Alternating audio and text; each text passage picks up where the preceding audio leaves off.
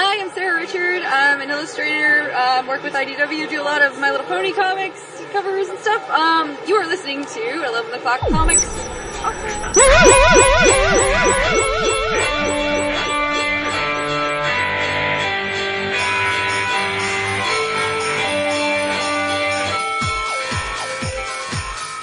Damn.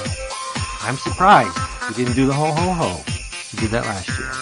You're right. See? Well, if Jason doesn't want to repeat, then, mix it up. You gotta mix it up. That's right. Spice. Got right? to coordinate. True. I am scratching my head over the 11 O'Clockers. I'm trying to throw a little bit of a list together in anticipation of that big day. I think I'm waiting for categories to come out. That's what it's like. All right, I think I know. That'll force me to thin our shit down. Because right now it's all just, I can throw shit at a wall, but it don't Well, I'm trying to go over the course of the whole year and try and remember what I enjoyed. And I said to myself, didn't I say it last January? I'm going to start a Evernote note that I'm going to just put in when I like it. And there's about 3 things. Yeah, because it was all from that episode, that one same episode where you best laid plans. So I say the same thing over him, like, as we do the show, I'll just make little notes about the things that we really enjoyed. And that way it'll be so much easier when I go back to do it. And then, just like you, Vince, I didn't do it. So, yeah. And then I'm sitting here trying to make sure I don't forget anything. I'll try to go through the old show notes and I'm like, wow, there's 52 of these fuckers. That ain't. That's what I do, yeah. right. I go, because it's all in Evernote and it keeps them for in perpetuity. Yeah. But hence name. One thing I will say though, the new DCBS website makes it much easier this year than ever before, because with 1 or 2 clicks of the mouse, you can pull in all the things that DCBS shipped to you this year. Right. Nice. Right. And you know what I'm using finally? The pull list feature. Wow. I don't do that. There's a danger in doing it, but I'm working around it. Like if you say, give me Vampirella every month, cool, it'll give you the Vampirella, but it also, if there's variant covers, you gotta watch, because sometimes it includes the variant covers, or sometimes if there's a cover you specifically want, it'll tag like the standard cover. It's just, with Dynamite and Avatar, it's a nightmare using the pull list, but with everything else it works fine. Yeah, I like it a lot. Nice. Yeah, we should get them to sponsor us. We do. Hey everybody. Hopefully a little bit more listenable than last week. It's 11 O'Clock Comics. And I'm Vince B. Wait, what was the matter with last week? We were sloppy last week. We were? Oh yeah. In what way? I don't know. We were just all over the place. Our timing was off. I'm sensing that this week we're on point. Oh, I think we're ready. We are on point. Yeah. I've got some cocktails in me because it's fucking Christmas. That's true. Before we get to the cocktails though, I'm David Price. That's true. You are David Price. And I'm Tiny Tim. God bless us, everyone. Oh, jeez. What is it? What is it about a faux British accent that makes you cringe? Oh, you're not. Uncle Tiny. Ebenezer. I saw you in The Hobbit. You were great. You are not Tiny Tim. You are Jason Wood, everybody. What's up, people? We are all here for this festive 11 o'clock Christmas / holiday / insert your whatever you celebrate here episode. And that's going to be the show notes. It's just to say happy holidays from 11 o'clock comics. We got to turn this baby around quick. Feliz Navidad. Feliz Navidad. Yes, I'm psyched. Love it. Favorite time of the year, which is pretty much the antithesis of Vince's perspective on things, but he does do his best to put on a good front for us every year when we do the show. Yeah, just like the kids. I know you love it, and David loves it, so I try and love it. How about that? Yes, that's true. Yeah. I don't know, you're getting soft in your old age, man. Seems like it. You pulled out the lovey-dovey words on my birthday. It was very sweet of you on the Facebooks. It's easy when it's the truth. Oh, see? Gonna have a brother well up right here. Right? Yeah. I have to get some tissues. Tito, get me a tissue. Yeah. And you can take some of that holiday money you're going to reap this season and spend it in a good way by going over to Discount Comic Book Service, dcbservice.com. They are the absolute best. You will get your books far cheaper than you can anywhere else. such as from Dark Horse. My man, Richard Corbin, has a new 5-issue miniseries coming out called Rat God. It's a mingling of Lovecraftian mutations and Native American legends. I'm intrigued. It's coming from Dark Horse naturally. Its cover price is $3.99, and you can get it for $1.99. Boys pants half off. I was a little bit reluctant. I wanted to take this next one off the list because I'm getting fed up. Oh. Yeah, I'm getting a little bit fed up with the shenanigans going on. It's from Image. Spawn Resurrection #1. We don't know who it's written by because Brian Wood is removing his name from this for whatever reason. I'm sure we'll find out, but its cover price is $2.99. You can get it for $1.49. My fingers are still crossed, but Todd, cut the shit. Let's get Spawn out. Okay, let's just get it back on the charts. You know you got it in you. I know you have it in you. Get it back up there. Anyway, from Marvel, hey, Jason Latour and Robbie Rodriguez are coming back at you with Spider-Gwen #1. Remember what the Spider-Verse issue of Spider-Gwen did? How many printings is that? 4, I think? At least 3 or 4. I know of 3. Yeah. Get in on the ground floor on this. It's $1.99. That's 50% off. You're not going to find it cheaper anywhere else. Okay? And while you're at it, there is another company out there making waves, and it's the Valiant. Because they have a book of the same name called The Valiant, and it has Bloodshot, Geomancer, Eternal Warrior, Archer and Armstrong, all of the big movers and shakers in the Valiant universe, written by Jeff Lemire, wow, Matt Kent, OMG, and it's drawn by Paulo Rivera. It is a thing of beauty. It really is. Regardless of the fact that this is a promo, this is the honest truth. The first issue is phenomenal. The art is just jaw-dropping. I loved every panel of the thing. It takes me back, and it's contemporary. What? Wow. Nice use of word. Yes. What? And while you're at it, the Valiant First Look is still out there in the internets. You can get it at, wow, look what I did. Comixology, Comics Plus, Madefire, and DriveThruComics.com. What it is, it's like a sneak peek of all the Valiant Next Initiative books. Evar, Time Walker, Divinity, Imperium, Ninjak, Bloodshot Reborn. You got names like Jeff Lemire, Matt Kent, Clay Mann, Joshua Dysart, Doug Braithwaite. I love his stuff. Trevor Harrison, Fred Van Lente, up there, and Clayton Henry. So go to those places, check this out. Valiant is going to come on strong in 2015. Make no mistake. That's you got to be in on this. Yep. No argument. Cool. Nicely done, sir. Thank you. Well done. Merry Christmas, Happy Hanukkah, Merry/Happy/Festive Kwanzaa to all of those out there that may be celebrating that. I've still never met someone that actually celebrates Kwanzaa, but they say that there are millions, so. I'm sure there are. I like the aesthetics of Kwanzaa, personally. Yeah?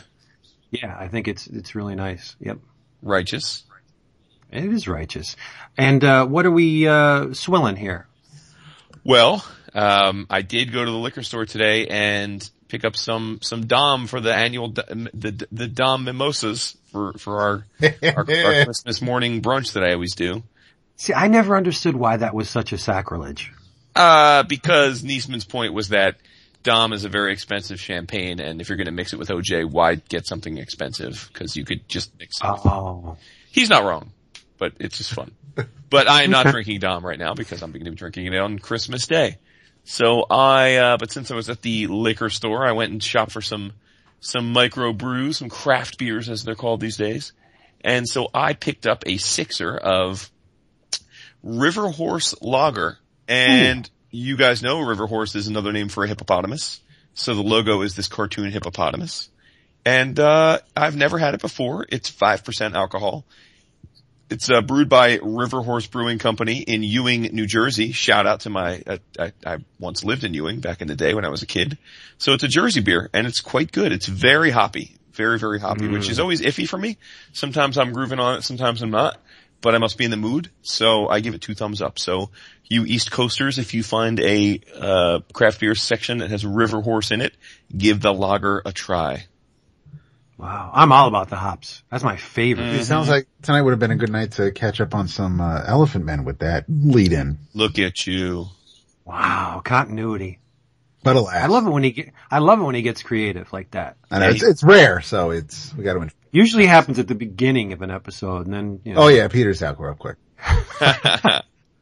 That's your present. Right? That's it, baby. It's funny you mentioned the liquor store. But I was in a liquor store yesterday. Stop. Yes. And I saw I was willing, if I had my credit card with me, I would have bought it in a second. Wait, time. Let's roll back. I was in a store. If I had my credit card with me, did you decide to not bring a wallet with you to the store? Number one. He only had room for his tampon. I never ever carry a wallet. Never. That can be safe. Because why? He doesn't. I'm a kept man. Why do I need a wallet? Right. And unfortunately, she wasn't with me when I was in this liquor store. So how would you buy something then? Well, I was with other people who had to buy something. Oh, I see. Right. But anyway, I never ever, had the notion to buy tequila, but the decanter that the tequila came in was a skull, and it was all painted up Day of the Dead style. Yeah. And I would have left there with that tequila if I had my wallet. But you didn't. It's also open your first gift, Vince. With a glass. Oh shit. No. I'm kidding. Tequila head. But anyway, I'm sorry, David, for No, don't worry about it. When Renee and I go to the liquor store, we usually split up because she goes and looks for her wines and I go and get my wines and my whiskey, and then we'll throw it all in the cart, meet back up by the register. And when I got home and I was putting the wine away, I noticed we had both picked up through in the carriage a bottle of Besieged. Both of you. Both of us. So we're going to have Besieged this weekend. But, I'm not drinking anything that I picked up at the liquor store. I delivered. Story. There is, hunker down.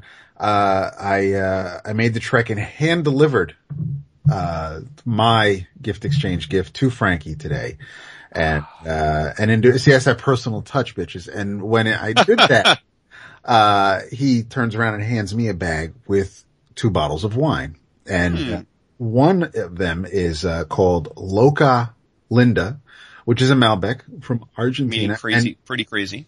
Thank you. And Renee kind of wasn't a fan. She had a sip of it and, basically told me that that's mine. And, I'm not drinking that. The swill to you. She kind of does. It seems that way. But when he handed it to me, he told me the name of one of them, and then he said, and the other one, I'm not going to tell you the name, but it's something that, Wendell Vaughn would like. And I'm like, all right. So right away, I have an idea. And I open it up when I get home, and it's what I'm drinking right now. It is Quasar Grand Reserva. Look at that. Cabernet Sauvignon. From the, Carrico Valley. Product of Chile. Wow. Chilean. That Besieged stuff sounds like the kind of swill you should be drinking when you're listening to like Armored Saint or Manowar or Saxon, you know, just like turning it up. Oh, is that the intro music? You can play Manowar tonight?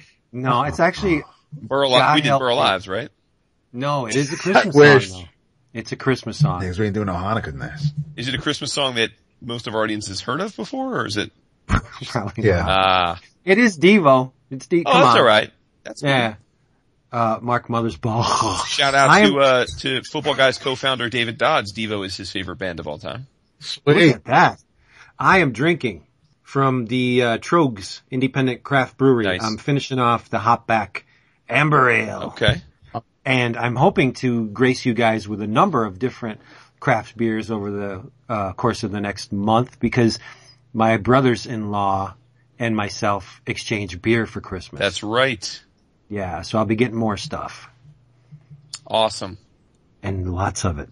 So what are we going to do here? How do we have this planned out? Are we just going to rip these packages open, or I have a thank you if you want to let me get that. I do too. I should say I do as well. Oh, cool. So we'll do the thank yous first. Okay. Well, you guys already thanked Hassan last week because he sent you guys gifts, and he did not forget about me. Much love to him. He gifted me the wrenchies by Farrell Dalrymple, which I have been Suck. You suck. And I don't have that yet. And Ant Colony by Mr. Michael DeForge. I have that. Well, I figured you had that one, but both were on my Amazon wish list, and he was very kind enough to grace me with those. So, he's the man. Thank you. I've thanked him already, but thank you again on air. I can't wait to read them, and we will looking forward to talking about them in the 15. The Gangster Lean in the 15, baby. There we go. Nice, Gangsta Lean. My gift exchange giver was Johnny No Prize. Oh, nice. Yes. And what I received was I got some Charles Burns, specifically the Sugar Skull, which is the third volume. Yep. Yep. I can't wait to read that in the Crossed Out series. He got me one step closer to completing my Fantagraphics Popeye library. Wow. He gifted me with Plunder Island, which is volume 4 in the Fantagraphics Popeye library with the die-cut covers. I love these things. And if you put them all together on the bookshelf and you look at the spines, it reads Popeye. Mm-hmm. And Sleazoid Express. It's a mind-twisting tour through the grindhouse cinema of Times Square, co-written by the man, who actually, is the father of the Sleazoid Express zine. It's Bill Landis and Michelle Clifford.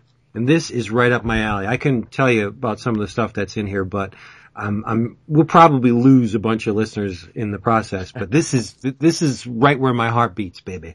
Oh, so, 42nd Street forever. Sweet. Wow. So thank you, Mr. No Prize. I don't know if I should use his real name. Why not? Well, those of us who know him, but right. I received a few Christmas cards, and yesterday arrived one from Mr. Steve Raker, the family card with all the kids and the family and Steve and Deborah, and it's he included a pretty funky Cyclops print, and he this basically goes along with the theme that he sent me from Mod Hero on Tumblr of Power Man and Iron Fist a year or two ago, and this is a Cyclops one with the all new X-Men Cyclops with the X-Cross on the mask and everything. But it's I like the colors on it, so I do thank Steve for that, and for everybody who has been kind enough to send us cards that are littering my the entryway table. They all look awesome, especially, and they all seem to have a theme. Whether it's from we got one from Banfield, our vet. We got one from we received a card from my mother-in-law, has a dog and a cat on it. The one from Gordy has his cat on it. Justin Jordan, the writer, his Christmas card this year has his cat. He basically a cat adopted him earlier this year that he decided to name her Tom Waits, and she's adorable. But so I have a ton of cats on my entryway table. So thank you everybody who has sent cards this year. Damn, we took the animals off the card this year. Really? Oh, that's yeah. No, we didn't have our animals on our card either. Just the kids. Yeah. Everybody worth looking at is on that card. Eh.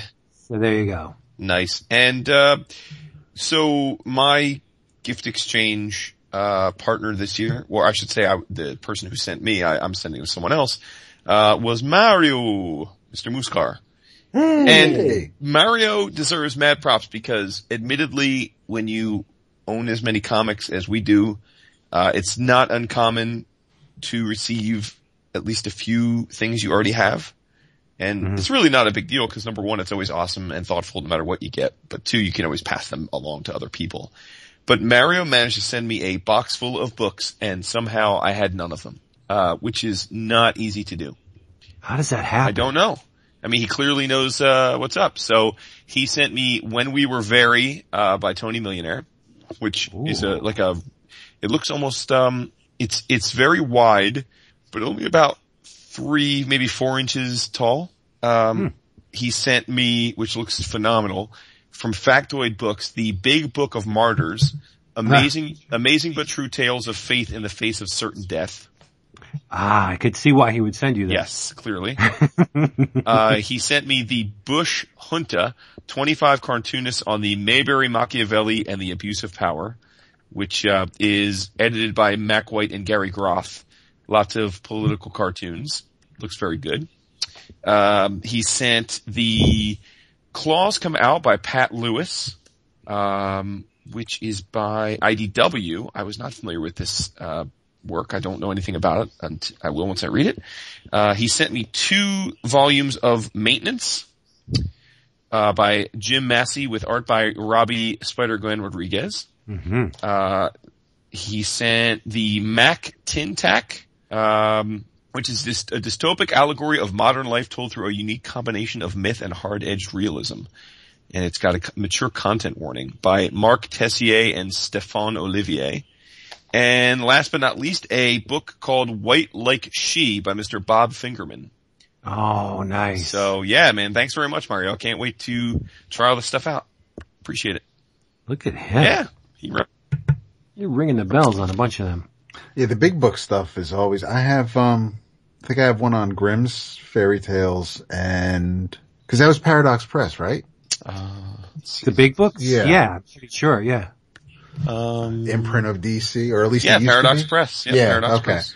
Yeah, they had a bunch of those big books back then, but, I think I have about 3 of them. They're always a good read. There's a lot of great artists in those books. Lots. Absolutely. see, I didn't open up my thing from Pat, man. Now you're making me all feel like I should get on that. Well, Alright, so you guys keep talking. I'm gonna mute so I can open the box. all right. What's Now in the he box? Now he mutes. That's What's funny. in the box? That's funny. You know what? Just for that I ain't. Oh, No. snap. It's Pat's That's loss. it. You're gonna hear it. That's it. See, I'm opening. That's his, keychain blade. My keychain. That's funny. Oh, maybe I don't even need the blade. Davis. Right? Love it. I think you should have. That's alright. We can talk Christmas. Yeah, you guys all set? The kids all set, started- geared up? I started cleaning today. Nice. Scrubbing grout on my hands and knees. Nice. I love it. I love to clean. I know you do. I You don't get it, but no, look, I love a clean house and I'm not averse to cleaning. I don't know that I ever love it. I love a clean house though, so I never mind cleaning because I always like the outcome. But I can't say that I'm thrilled in the process of cleaning. yeah, I really enjoy it. I don't know why. I always have. Give me a vacuum cleaner or a mop and I'm happy. Such is my lot in life. Maybe I was a toxic Avenger in another life. You kind of were the Toxic Avenger based on your history at BK and then the subsequent effect those chemicals had on you. It's true. Wow, it's a big box. And he's not even talking. Box in your room. Because he's on mute, man. Oh, You ain't on shit. What it is. Alright, he sent oh, this thing's awesome. Bubble wrap. Makes for great radio. It absolutely is bubble wrap. He sent me a funky looking, this is, Jose Luis Garcia Lopez. He sent me a little, One True Green Lantern, pin. And that is going on the wall. He sent me it is a pot. It is awesome. It is he knew I needed shit for the kitchen. So I now have a new pot. And there are a bunch of little things in here. So I'm just going to keep opening as we go. So I'll chime in. Now you have I'm not opening everything up right now. So we're going to go to, cause there's a shitload of bubble wrap in here, which is awesome. So like Jason said, that makes for awesome radio. So I'm going to pause that and, open things as we go. So Okay. however you want to play this out. Now you have a pot to piss in. That's what I was gonna say. Oh, look But it's a little too late The now. funniest stuff. I gotta say, you can keep opening, David. I wanna just, reiterate something Jason said a couple episodes ago. I think it was one of his In Your Travels, Okay. where you were, singing the praises of, Sabrina. Yes, sir. Yes, I was gonna wait and, I'll get the trade. And this past Wednesday, I was at the shop and I only had 2 books and I'm like, man, I can't leave here with just 2 books. So I got the Rosemary's Baby, cover of Sabrina, written by Roberto Aguirre-Sacasa and art by Robert Hack. Mm-hmm. I thought it was amazing. Wasn't it? It felt like it was 3 times the size of a regular issue. I'm telling you what. So text heavy. Not to its detriment though. There's just a lot of story going on here. Yeah. A lot of dialogue. I thought it was pretty amazing. And in a lot of ways, I think it's better written than Afterlife with Archie. Well, I'll say this. Archie's got something special going on. We're not the only ones to sing their praises, but I think it's well deserved. I don't see Archie winning my best publisher, because ultimately it would be for maybe 6 or 7 issues on the year that I'd be basing that on. But right. I do think they deserve a strong honorable mention just because of the quality and prominence with which they've brought the Archie franchise back into the comics fold. It's pretty impressive. I love that it's not Riverdale. Right. But Betty and Veronica are in it, but they are not the Betty and Veronica we know.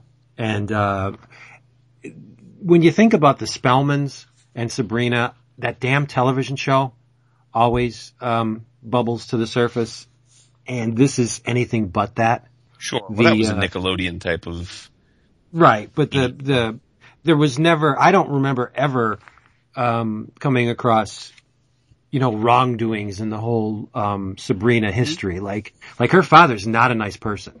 Mm-hmm. And there are things that let's just say appear at the end of this issue that are like truly horrifying. Like well, I don't want to ruin it, but there's suggested nudity in an Archie book. What? The art I think is fantastic. It's amazingly well done. I agree, yeah. I love Francesco Francavilla, but I think this is a really nice compliment to his style. It's not Dan DeCarlo. Let's just leave it at that. It's not slick at all. Mm-hmm. It's very gritty. There's a lot that's left to the imagination. The creatures are really horrifying. There's one section where there's this girl that's picking on Sabrina, so one of the aunts takes it upon herself to scare the shit out of her, and she does so with a gigantic spider, and the spider's amazing. No, it's really good. $3.99 cover price. You get the first appearance of Sabrina, which is not what she came to be. It's very different, but it's just great stuff. So check that out, because Jason was right, as usual. Of course he is. And you should follow him on Facebook, Vince, because he posts pretty cool art. Like there's this lucha superhero Machismo that he did. There's a play on Mandingo and Mars Attacks called Mars Dingo. Oh, nice. It's pretty cool. He does some pretty neat pulpy stuff. I will follow him, but the cover reminds me a lot of Jan Duursema style. Okay. Oh, very cool. A lot. Okay. And there's a little Val Merrick in it too, which is that not I a see bad for sure. thing. Yeah, not a bad thing. Mm-hmm. Cool. Yeah, glad liked it a you lot. concur. So I'm going to be buying that in single issues. I wasn't quick enough to get the die cut cover, but that's okay. I don't usually care about stuff like that because they reproduce the inset image in the die cut in this issue anyway. So it's just like I'm getting it without buying 2 copies. Yes. So yay. There's a little bit of fun for everybody in this box. Aside from the nice stock pot, I got some silicone utensils, which is what I desperately needed. I have some ornaments for next year's Hanukkah bush. We have a cutaway of the bridge from the Enterprise with Kirk and Spock and Sulu. I'll post pictures. It's pretty funky. There is it an ornament? It's an ornament, yeah. Oh, cool. Another ornament, which is, I'm going to have to kind of cry foul on this one because I don't know what model it's the Next Generation Enterprise. It's 1701D, but it's not, it's got this extra, nacelle that never appeared anywhere. So I don't know where this particular model came from, but it's cool. I know that was all just way too nerdy. Damn Trekkie. You know, a Next Generation phaser, which Renee's going to have fun with because it's a laser pointer, and we've been looking for a new one to mess with the cats. He wanted to throw in some art, and he did. There is a pretty kick-ass Epi Thatcher, and and seasons 1 and 2 of Arrow.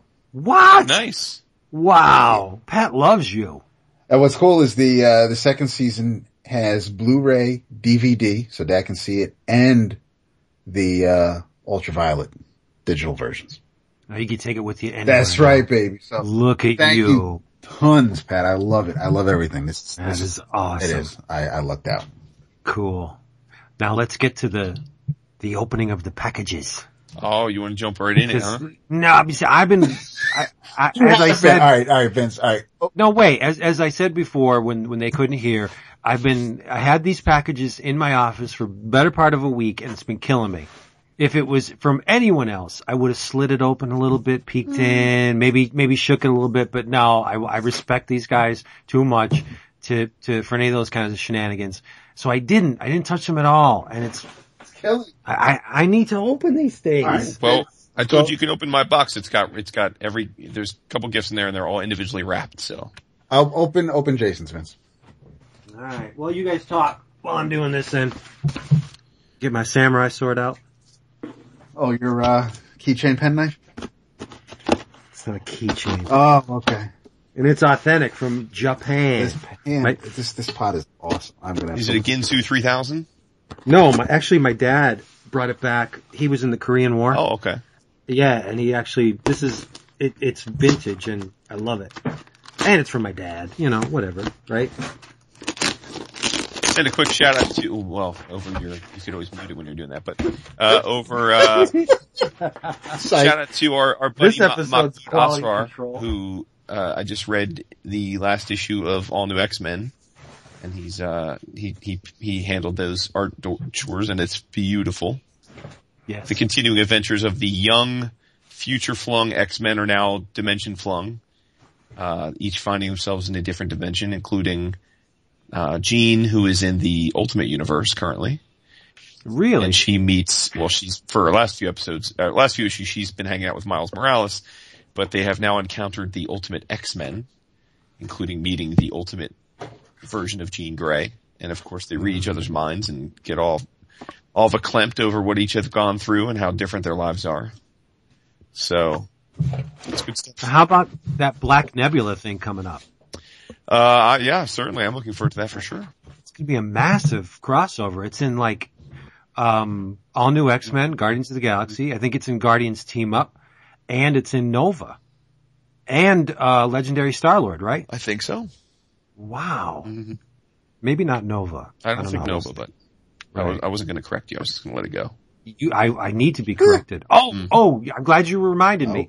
Our buddy Gordy Adams, called me out last week. The Richard Corbin story that appears in the Vampirella Archives Volume 8 is not the only place you can get that. That was also printed in the Warren Presents Richard Corbin volume that was published by Dark Horse. But I know for a fact that there's a Richard Corbin story in that Vampirella Archives.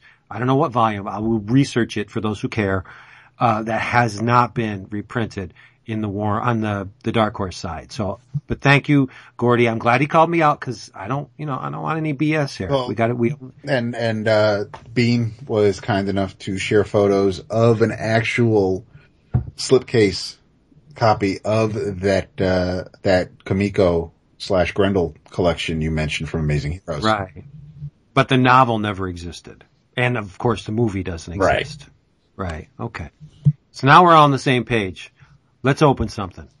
Have at it. You're jumping. So what do you want me to do? You're on the floor. You have the floor. They're numbered. I'll open one. Open number 1. They're numbered. I see that. Yes. Number 1. Feels like a book. I love it. It is a book. Woohoo! Sheer filth, ladies and gentlemen. Every issue of the legendary cult fanzine remixed and remastered with previously unseen material, bizarre cinema, weird literature, strange music, and extreme art. Who was this book made for? You. Vince. That's right. Published by Fab Press. Oh, and it's laid out in faux typewriter font. Love it. Tailor-made, son. Oh, look at this. This is, well, you can't because it's radio, so sorry. We got Jane Mansfield in here with her titties hanging out. It's a win already. You said titties. Robert Crumb, Sex, Death, and Big Thighs in the comic strip. This is awesome. I'm taking this to bed with me tonight. Yeah, you are.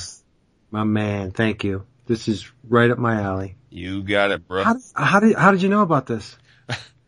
I'm a mind reader. The Defilers. Blood Feast is in here. Yes.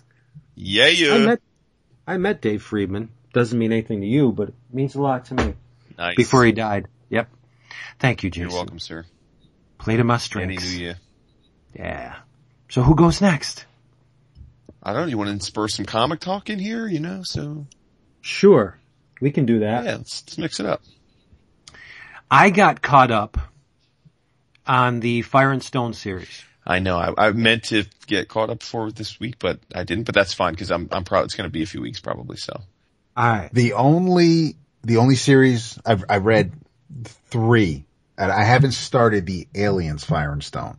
I finished Prometheus, and I am current on the first 3 issues of both Alien versus Predator and Predator. Well, unfortunately, the Aliens one is the one you should read first. Well, I know I should, but since it hasn't completed, I figured I'd just go back and read it all at once. Okay, because if you look at the timeline, Yes. as I did, Which it's is why I'm reading, I finish an issue of AVP, then I read Predator, because they are happening at the same time. right.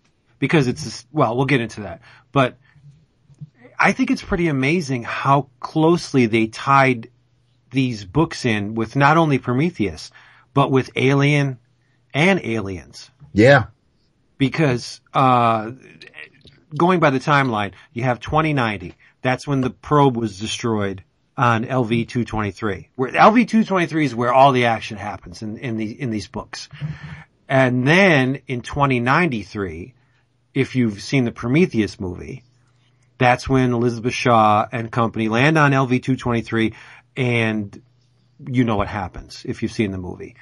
Then the first miniseries in this Fire and Stone thing, The Aliens, that happens in 2179. But it doesn't start on LV-223. It starts on LV-426, which is the location of what? Well, it's the very same moon where the Nostromo encountered the alien eggs in Alien. And it's also the site of Hadley's Hope, the terraforming colony, which is seen in the Alien sequel. And that's where this miniseries starts. It starts in Hadley's Hope. The aliens make life miserable for the people there. They manage to get off planet, but where do they go? LV-223. Because they're in this Calpamos, system, actually Zeta Reticuli, but the Calpamos planetoid has 3 moons, 2 of which, so we're on LV-223, and this is where they tie it into Prometheus. One of the survivors, Derek Russell, finds one of the, remember in Prometheus when the guy threw the pups in the air and they scanned the entire interior of the engineer ship? Well, he finds one of those pups. And uses it he taps into it and he can see some of the events from Prometheus. Like when the guy throws it up in the air, he says, Prometheus, we are mapping. Well, the pup in this Aliens Fire and Stone says the same thing. And he also finds the notes about the black goo and everything that went on. And there's one thing in this miniseries that really, at first I was like, oh, hell no. But in retrospect, I think it's a really neat conceptual trigger for new stuff. Because one of the survivors is, the aliens find their camp and the xenomorphs are going at them, and one guy goes into the water with the alien following him, and they're stabby and everything. They hit the ground, the bottom of this whatever, lake or whatever it was, and the black goo is there. And the black goo initiates some kind of reaction within these 2 entities where the alien fuses with the human.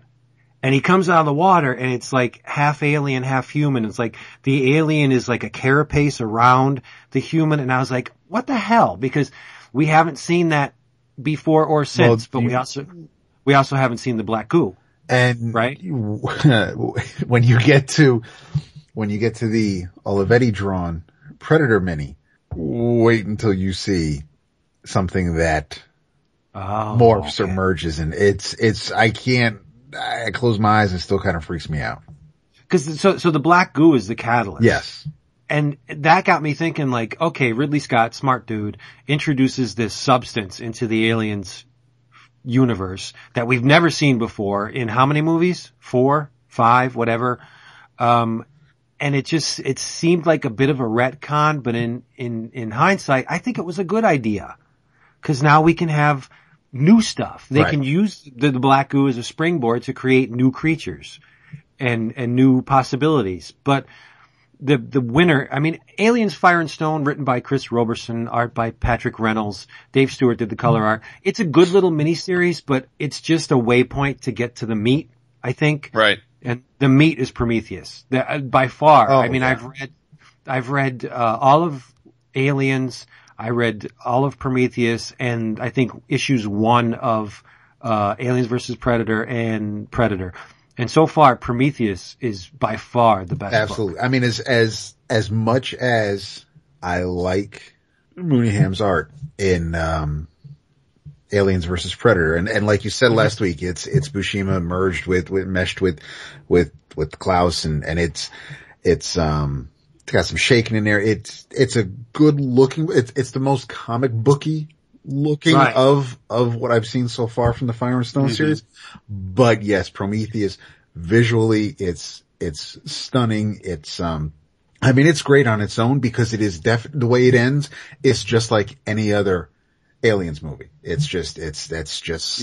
You're right. You're exactly right. Yeah. But the gist of the Prometheus thing is, all right, we had all this stuff happen on LV-223 with Elizabeth Shaw in the Prometheus movie.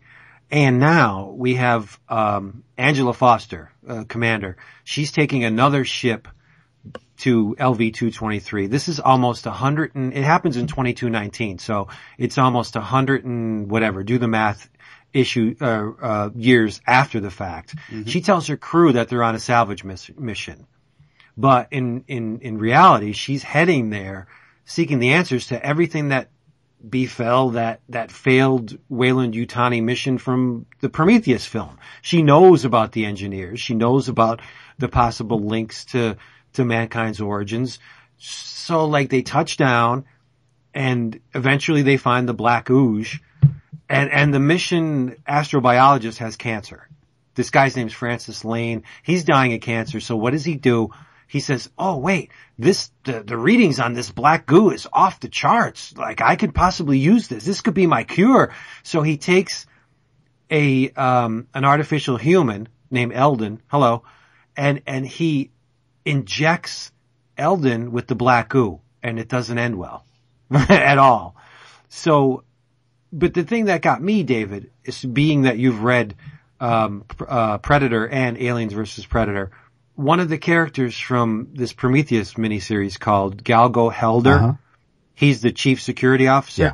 He's in everything that comes after. Yes. And I'm thinking, what sense does it make to pattern 2.5 miniseries around an asshole? I mean, the guy is a total tool. Says the Eric O'Grady fan. But the thing is, but never forget. It's always been how. Yes, it's Skippy. It's not like he's narrating it or he's front and center. I mean, yes, he is. The camera's kind of following him, but, he's front and center in Alien vs. Predator, right? He's, I don't want to give anything away. Okay. It works because I could see why, after you said that, because as I was reading it and you says, this guy and he shows up and why are you making a bunch of books around it? It plays out. It's not as, you don't keep sucking your teeth as you read the following issues. There's a payoff, or at least it looks like you're going to get a payoff. It works. Right. It works. But then I was thinking, well, the crew of the Nostromo weren't the best people in the world either. That's true.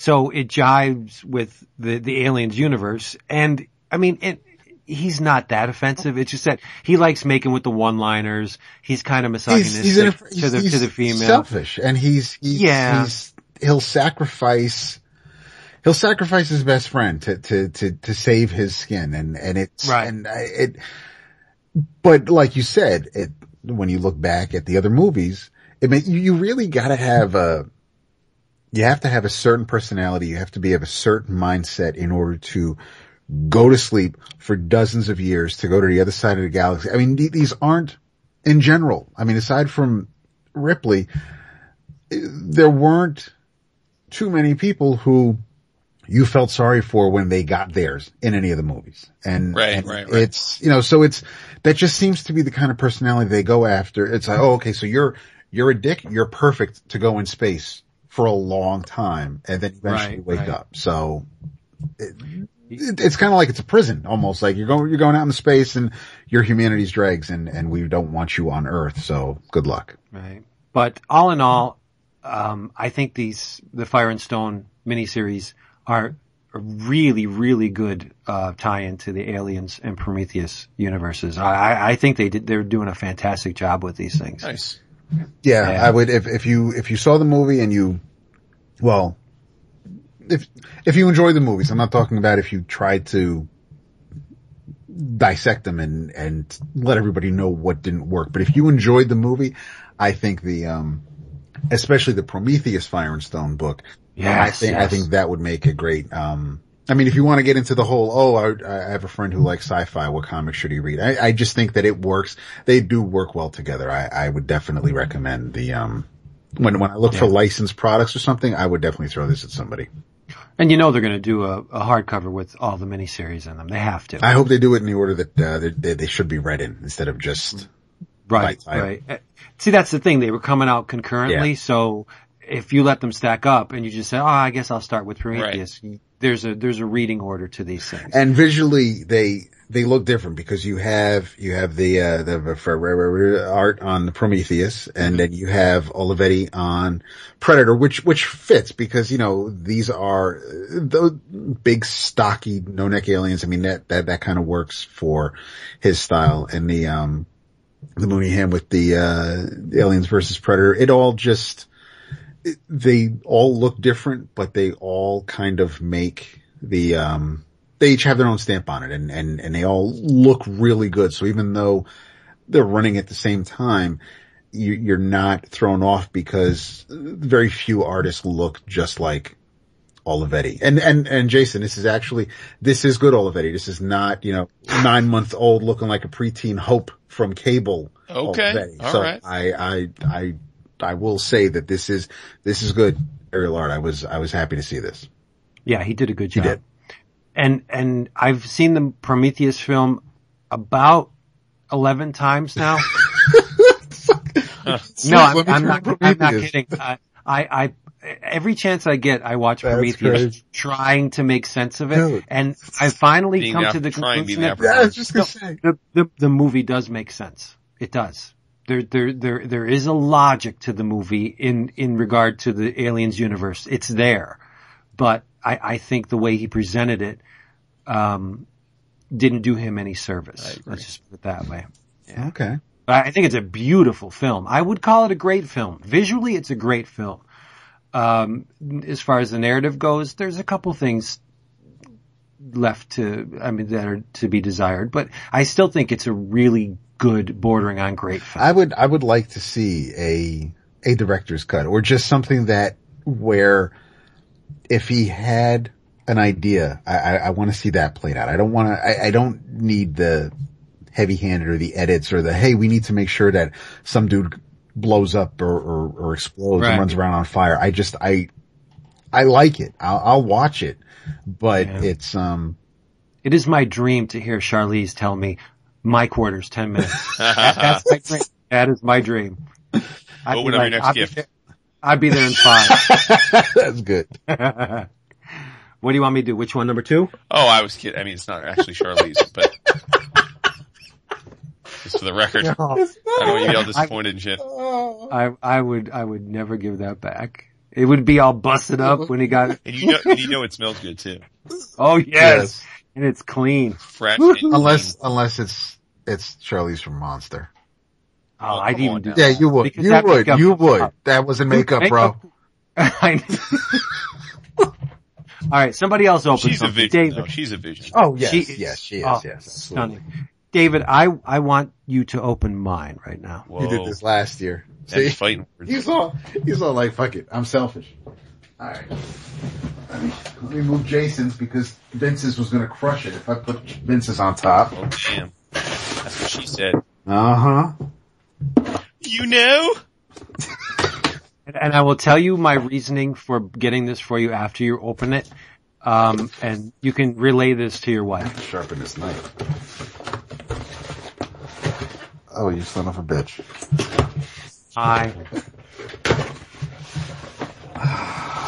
Well, everybody, they really didn't need any packing material inside because this fucking thing is 75 Years of Marvel by Roy Thomas, published by Taschen. Yes. Nice. And last week when I said I would tell, I already It's had got my a fucking response. handle?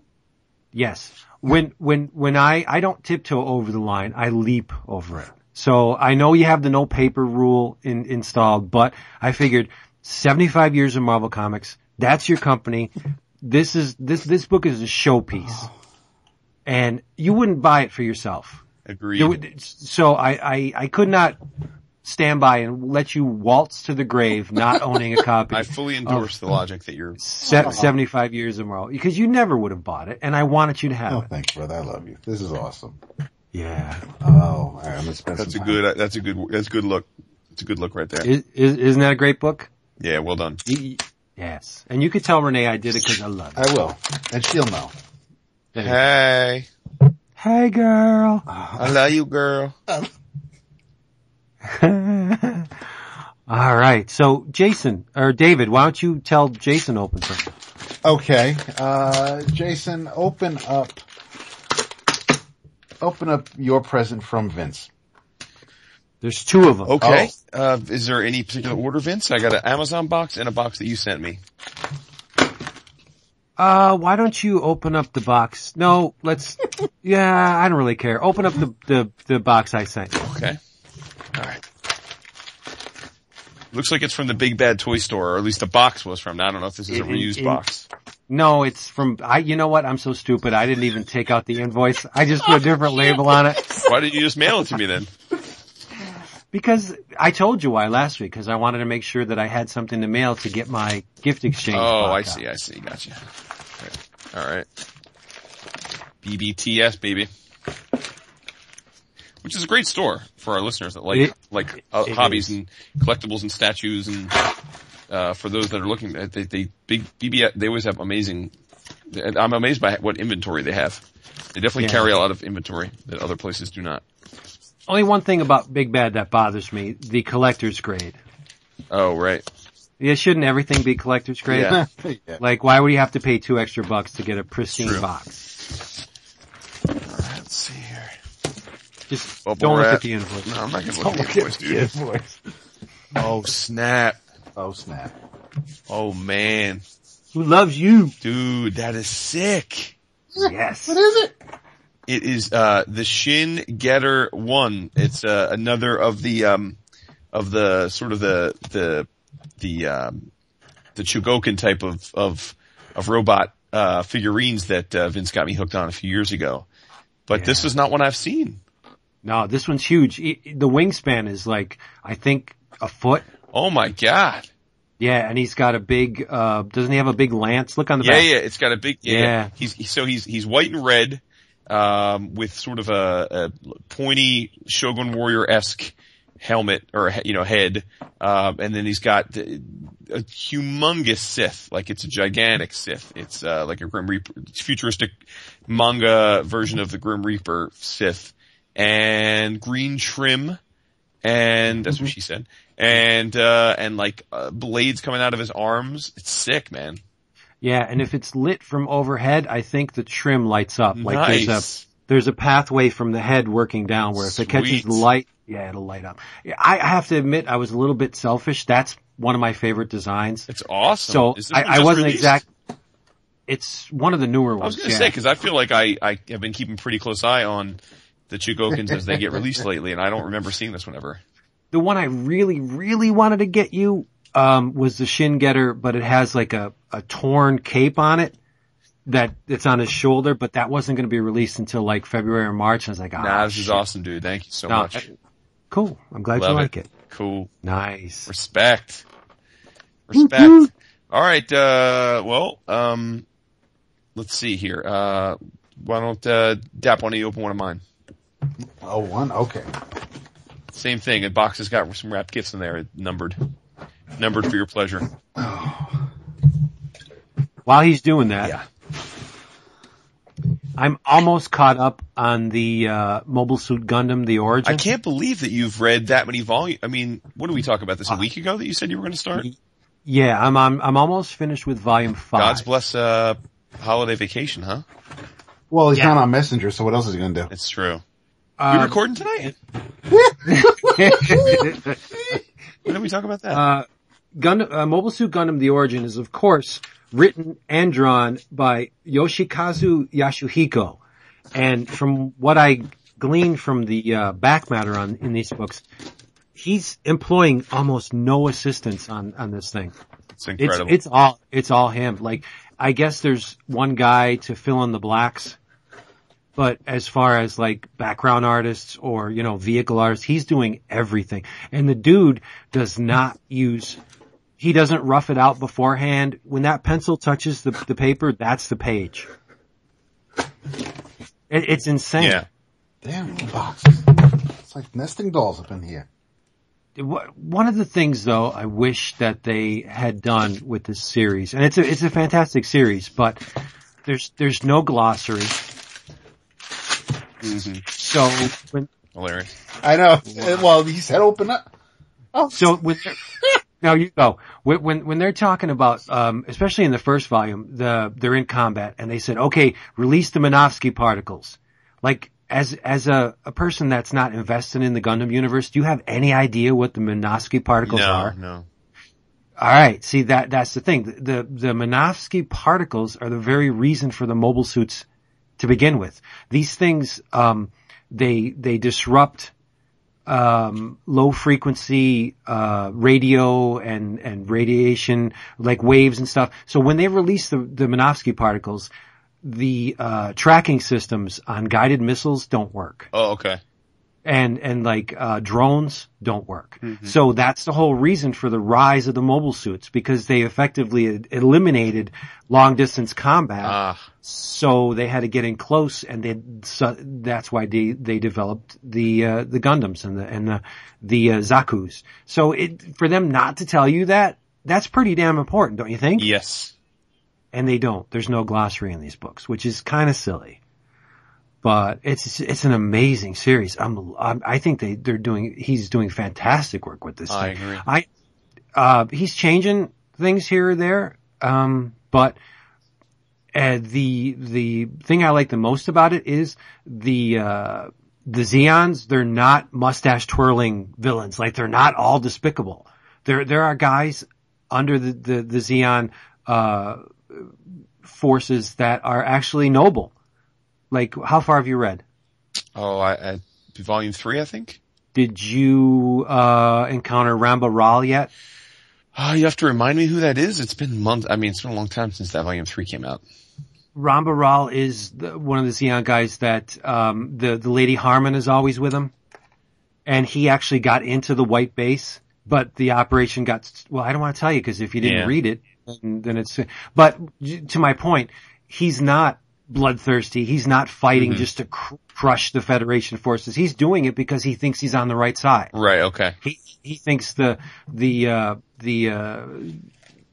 causes for which they fight are just, and so but it's amazing. But Char is pretty much a dickhead. Yeah, for sure.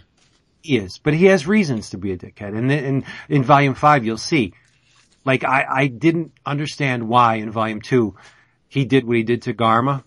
somebody who's supposedly fighting on the same side as him, and he leads him to his doom. But if you read volume 5, you'll see why he did that. So the quality, it sounds like, continues apace.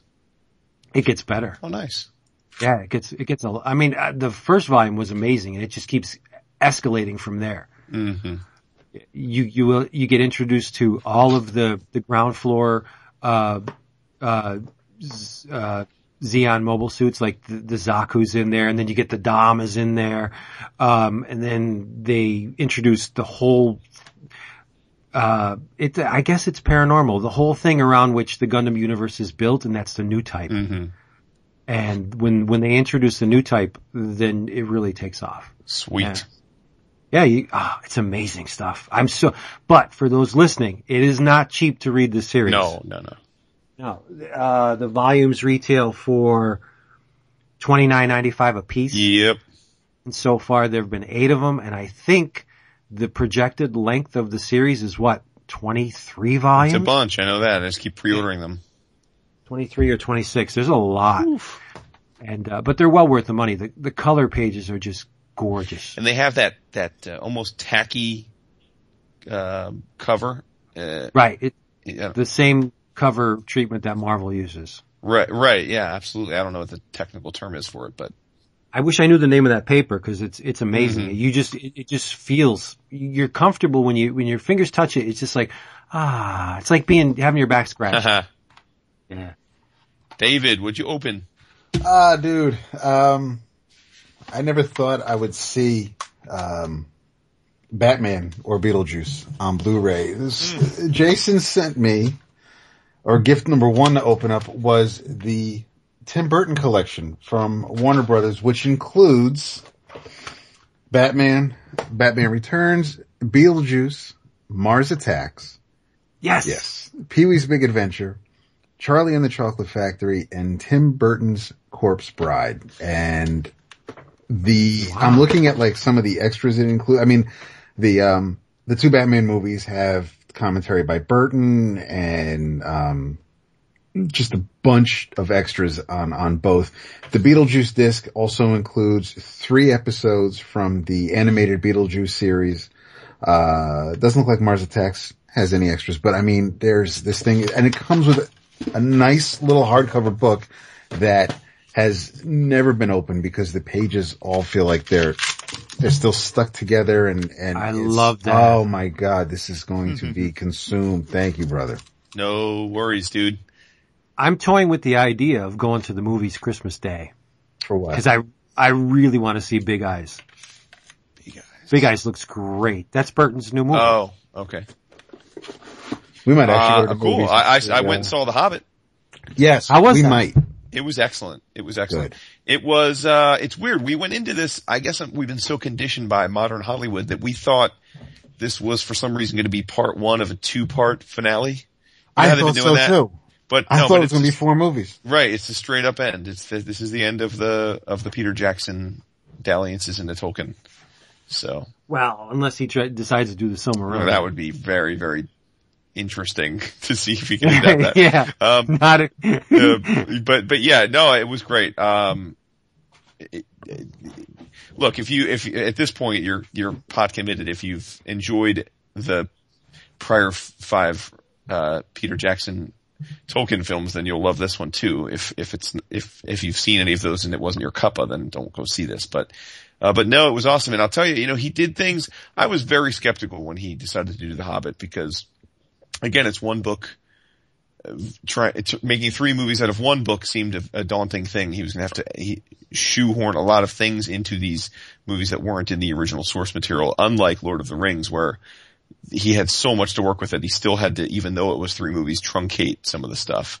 But he pulled it off, man. I mean, look, some of the stuff he does, which makes sense in a Hollywood setting, is he treats these like prequels. He interjects a lot of the setup into during The Hobbit, he interjects a lot of the setup for Lord of the Rings, that wasn't in the original Hobbit, right? Like, for example, there's an interaction between, one of the elves and Legolas, and one of the elves tells Legolas to go to the north and seek out a man named Strider, right? Now that's essentially an Easter egg for those of us who have read and seen The Lord of the Rings, right? But there's all kinds of those little tidbits in there. And, this film takes you from where literally moments after the last one let off. So Smaug has been awakened. He's escaped. He's come out of his slumber and attacks the village. That's how the movie starts. And it ends where the start of The Lord of the Rings is, which is an old Bilbo Baggins is sitting at his table and he hears a knock on the door and it's Gandalf coming to pay him a visit. So it's totally full circle. Oh, that's awesome. It was great. And the old Bilbo is the same Bilbo from the original films. Which is how An Unexpected Journey starts off with Ian Holm at the table, getting ready to draw and we see Frodo. So yeah, no, I think it all, I mean, we watched the first one when HBO premiered it, and then we bought the extended version, and same thing with the sequel. We recently saw, the full-on 3+ hour version of, The Desolation of Smaug, and I really think we may, while we're off this coming week, we may make it to the theater to see The Five Armies, because I don't want to wait 6 months and we don't go to the movies too often. So Smaug is impressive as hell. Yes. It is an impressive bit of CGI for sure, to say the least. So that Weta Workshop, they're awesome. It's unreal. It really is. Peter Jackson is half the man he used to be. Oh yeah, he lost a lot. But he's really thin now. I knew he was losing weight, but he's legit thin now. It's hard to believe. Good for him. Yeah. Live longer, make more movies. Live long and prosper. For real. Oh, Jonathan Frakes just begging, get the next Star Trek movie. Just begging for it. Kind of sad. Remember me? Waiting for Will Wheaton to throw himself in for a cat role.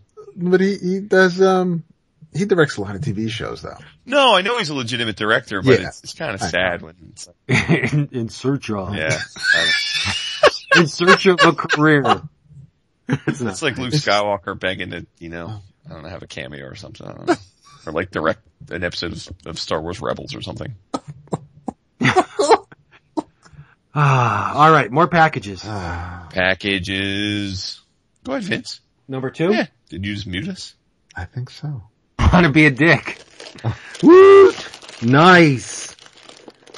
I got a vinyl Funko Pop Robbie the Robot.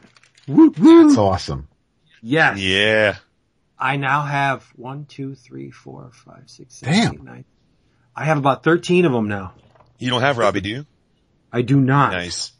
You had spoken highly of Robbie in one of our Facebook Messenger exchanges, back when you used Facebook Messenger. And he's not on vacation. But you are like me in that you buy yourself lots of things that you like. So I was worried that you might have immediately after that conversation ordered it. So. No, I do not. I do have the Lost in Space robot though. Oh, cool. Okay. Yes. So now he has a buddy. So Dap, you should open your number 2 then too. Oh, okay. There, when I came home, there was a package. Oh, and Dap, there's a package in there that's wrapped differently than yours, and that's for Renee. Oh, okay. Oh, all right. You did this one with the bluer. Okay. Yeah, cool. that's for her. All right. For those of you who care, I'm going to run down the list of the vinyl Funko Pops that I do have. I have Mars Attacks. I have Hordak from Masters of the Universe. Zabalba from Book of Life. And the chick with the birthday cake on her head. The other one from Book of Life. I don't know what her name is because I haven't seen the movie yet. Robbie the Robot, add to it. I have Lost in Space Robot, Phantom of the Opera, the Metaluna Mutant from This Island Earth, Creature from the Black Lagoon, Frankenstein's Monster, and Mickey from the Sorcerer's Apprentice. That's the very first one I got with Dave. Yes, I remember that.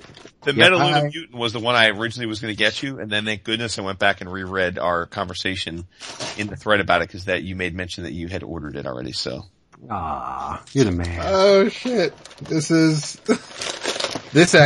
ties into something Vince said earlier in the episode. I can add to my Funko Pop collection. This is a Pop Holidays. This is Buddy the Elf.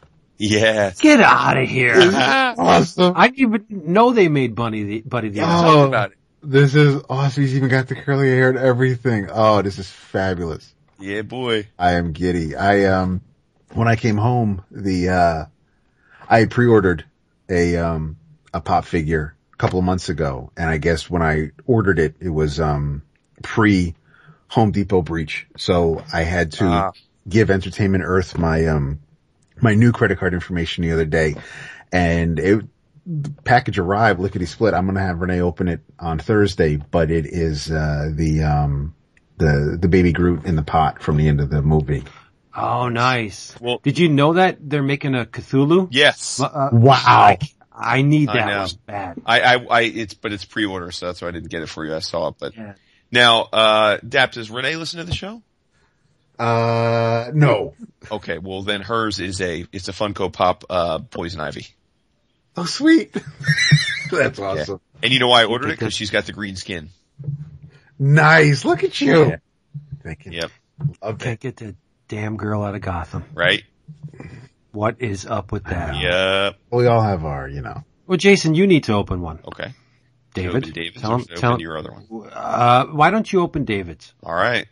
It's a big one. Nice. It's from It's somewhat of, Felix. it is for Felix. Luckily, Felix reps a few guys, it's kind of a theme as far as it's a stretch, but it's somewhat of, when I decided to get you guys what I got you guys, in my head, I thought it was a nice connection. All right. I pre-split this. Hold on. I'm going to mute it though so it doesn't, because y'all have been making a fucking ruckus. Hold on. All right, you do that. I'm gonna talk about Behind the Green Door with Marilyn Chambers. Oh man, Vince, did you read Drifter number 2? Drifter number 2? Yes. No, I did not. Okay. Not yet. What? Dude. What? You're insane, man.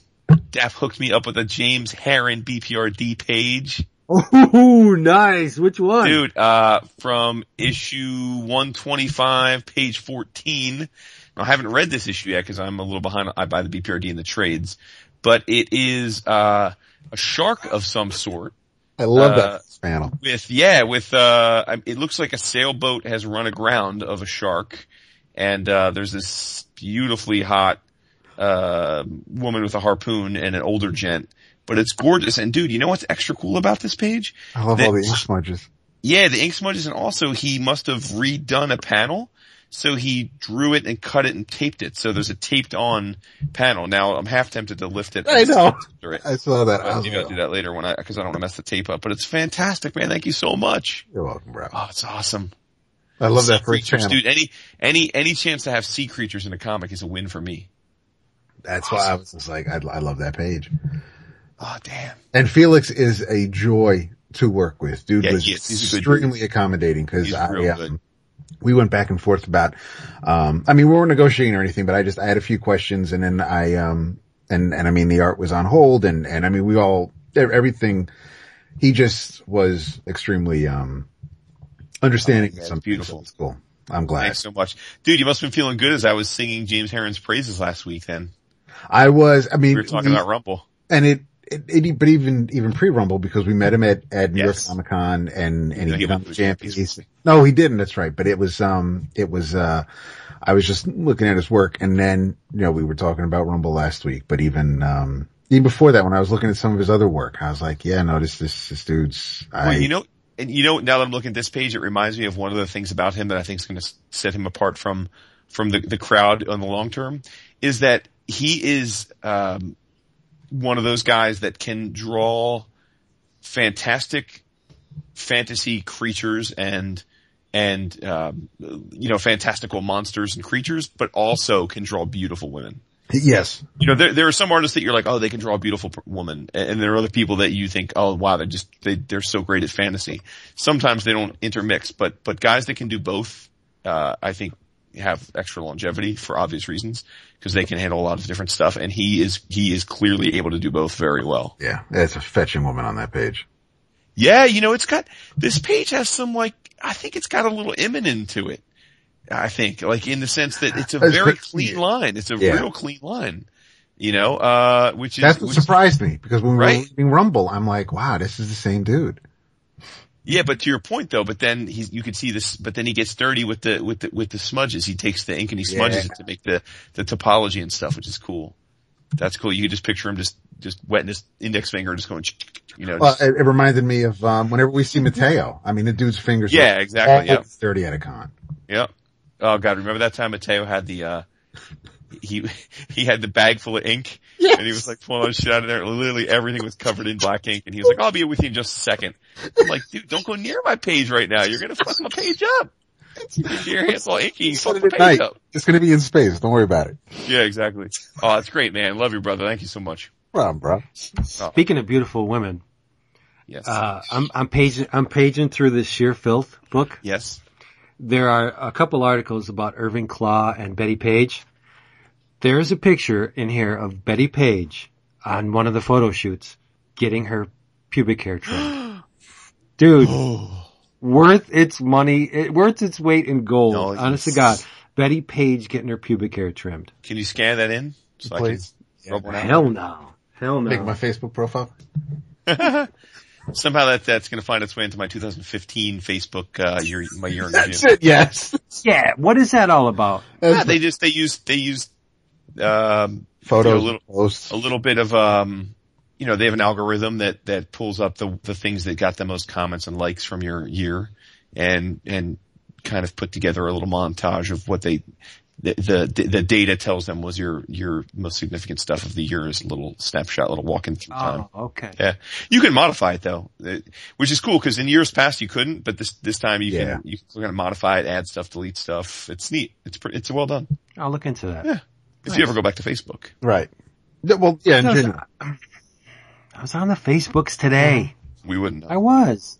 Well, I was. Yeah, when you asked, wait, we're recording. Wait, you're like, wait, we're recording? Dicks. Did you I'll guys be right. I'll be right back. Okay. Sorry, my dog is pacing. No, which is do it. so Do it. I'll be right back. Okay. All right. Well, you know what? While he's gone, I'm gonna open up another thing. Open up another thing. Why? Because why would you open something up when he's not there to hear your reaction? I didn't tell his dog to pace. Oh my god. I haven't opened up this thing yet because I don't want to rip the slipcase. The tash. Oh. I envy you almost because I don't think I'm going to be getting that for Christmas. Even though I basically grabbed her by the back of the head and pushed her face into it, I don't think she got it.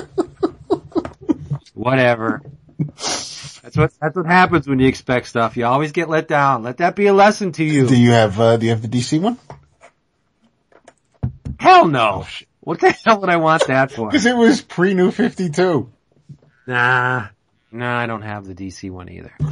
They should do an Image one like that. Ooh, I'd be all over that. Well, it's a little early. What are you talking It about? hasn't been 75 years. No, but they should do like an Image 25. It's been 25. They tried that with Image United? Stop. You gotta go down that road. You're already the one calling out Todd. Because I'm tired of it. Whoa. He's been playing How do you around think with the people who are waiting on Image United feel? And I'm thinking, like, if you were a retailer, as a diehard Spawn fan, I'm getting tired of it. But what about the retailers and the people who really don't give a shit about Todd? Todd and Spawn. Like, there's no, I don't know, there's no dependability in this thing. Like, get it out, get it done. You know you can do it. And it's shrink wrapped inside the fucking slipcase. It's because it's a monster book. I think it's close to 900 pages. Jesus Christ. Oh my God.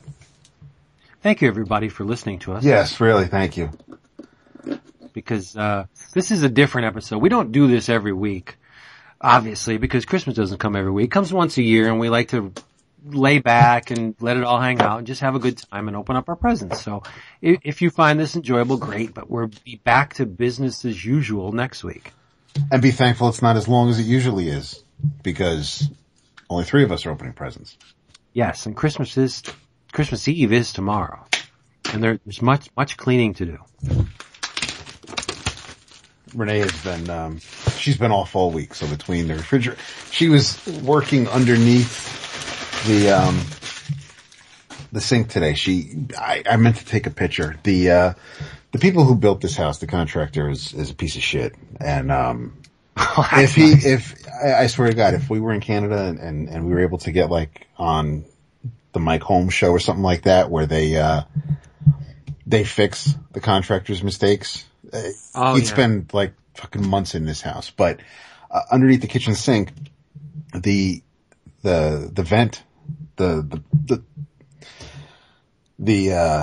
tube, the duct from the furnace is underneath the sink. And what? No. It's not directly underneath the sink, but in the floor under the sink, and where the floor, where the under the sink cabinet is, and you have the floor, the under the floor of the cabinet. Underneath that, you have like the little, the riser that keeps the cabinet off the floor. There's a vent in that part in front of the sink, and that's where the heat is supposed to come through. But where the grate for the vent is nowhere near the opening to the duct. So it's like, so the hot air would be just blowing up underneath the floorboard of the sink and maybe make its way out the grate, out the vent. So it would, hit your ankle while you're at the sink. But it's just like, it's all these little shortcuts and little shit work that this do, because the people who own the house were elderly. So he did the bare minimum for what he could charge with the taxes and everything. So, right. It is what it is. But yeah, so because it was like cheap corkboard under there and it got wet, Renee ripped it out and she put in, the extra flooring we had, the wood flooring. So she's making a new base of the cabinet, and it looks amazing. Dude, she's all about that base. About that base, no trouble. Shit, what? I did die. He came back. Hilarious. You were going to talk about it? Yeah, I was. The fuck? I was going to say he didn't wrap this one. He didn't meet the edges of both ends of the wrapping paper on this one thing, and I know exactly what it is. You might as well open it, you dick. I got a Buddy the Elf too. Yeah. Yes. Look at you. I didn't know you were naked. Hey, Sash. Oh, it's pretty awesome. It is, right? Yeah. Look at the hair. I couldn't get David a Buddy the Elf without you not getting you one. It's really nice. I've got him a narwhal. I'm gonna have to, bye Mr. Narwhal. I'm gonna have to put this up on a shelf higher than my other ones because if the kids see this, it's gone. Buddy the Elf on the shelf. That's awesome. Forever. David, you should open your third one too. Oh, okay.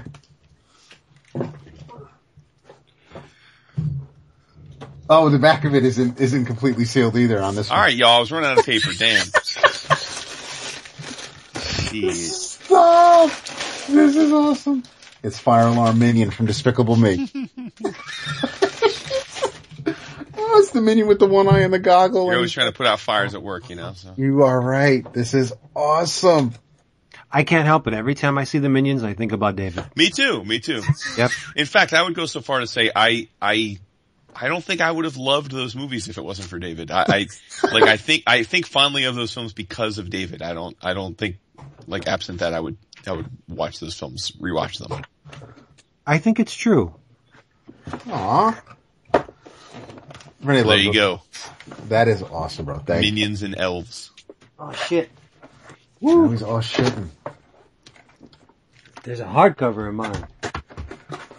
Damn, you're just going all in, dude. He really is. No. Well, I had to move it out of the box. Now, you got 2 packages for me, right, Vince? Yes. Okay. But you know what? We haven't been showing David any love. No, well, I know. I just wanted to make sure that the other package got there too. That's because David didn't level up with the multiple items, so it's just, you get what you get. Did you guys know that there's a new Deathlock series? I didn't until you said today that you read the first 3 issues. Right? Yeah. And it's not the Deathlock from Agents of S.H.I.E.L.D., even though it's black, dude. But visually, it's more in line with the Deathlock from Agents of S.H.I.E.L.D. Yeah, it kind of is. He's got the leg and yes, and it could be a direction that they're going with in the S.H.I.E.L.D. And it's not Deathlocket from Avengers Undercover. No, it is not. And it's, but your girl Domino shows up. Who draws it? It's drawn by Mike Perkins, and not the Mike Perkins that I'm used to from like Union Jack or even Brubaker's Captain America. It's a little different. It's it may pain me to say this. There's a little bit of Deodato going on, but it's still it's serviceable. It tells the story, and there's how's my girl Domino look? She looks good because there's in the second issue she's getting out of a pool. In the third issue she is face to face with Mr. Michael Collins, who those of us who have been reading Deathlock for years know from the McDuffie, Gregory Wright, Jackson Geis miniseries from back in the day. Cause that's what I was waiting for. I was waiting to see if there was a connection to the earlier Deathlock, and maybe there is, but this Deathlock, this Hayes fella works for, or does work for Medics Without Borders. And so he'll go to war-torn or areas that need disaster relief. When he gets there, he's pretty much activated. So it's kind of like Bloodshot in a way, where he'll go on a mission, he'll do what he has to do, and then he'll wake up at home, not remembering him getting home. He's a widower, has a daughter in high school who isn't doing too well. But it's written by Nathan Edmondson, who basically, I'm guessing if you have a gun in the Marvel Universe, you're now going to be written by him. No kidding, yeah. And there's one SHIELD agent. Her name is, Andrea Hope. When Maria Hill is talking to her, there's an editor's note that references, I guess, the first Black Widow trade. So, but that's it. That's the only connection to anything else going on in the Marvel Universe. Once that footnote is done, we move forward. We don't know who's pulling the strings for Hayes or for Deathlock. He does have a handler who, basically talks to him through his earpiece. She seems to be getting a little bit of a conscience, and, it may have been a slow build at first, but I'm glad I read the first 3 issues, the way I did. I don't know. It probably would have felt a little of a slow go if I was waiting, for the first few months as each issue was coming out. But, I'll wait and see what the first arc is like. But so far, I mean, aside from Perkins looking a little different, whether he's whether he's just trying to meet the deadlines or he's doing a different style, just like we've seen so many do, whether it's LaRocca or JR. It's just, there's one panel where Hill is passing Agent Hope a folder, and it looks like it looks like her hand comes out from her shoulder. It's like, what happened here? But I mean, it's still, it works. The action's pretty good. It's, I don't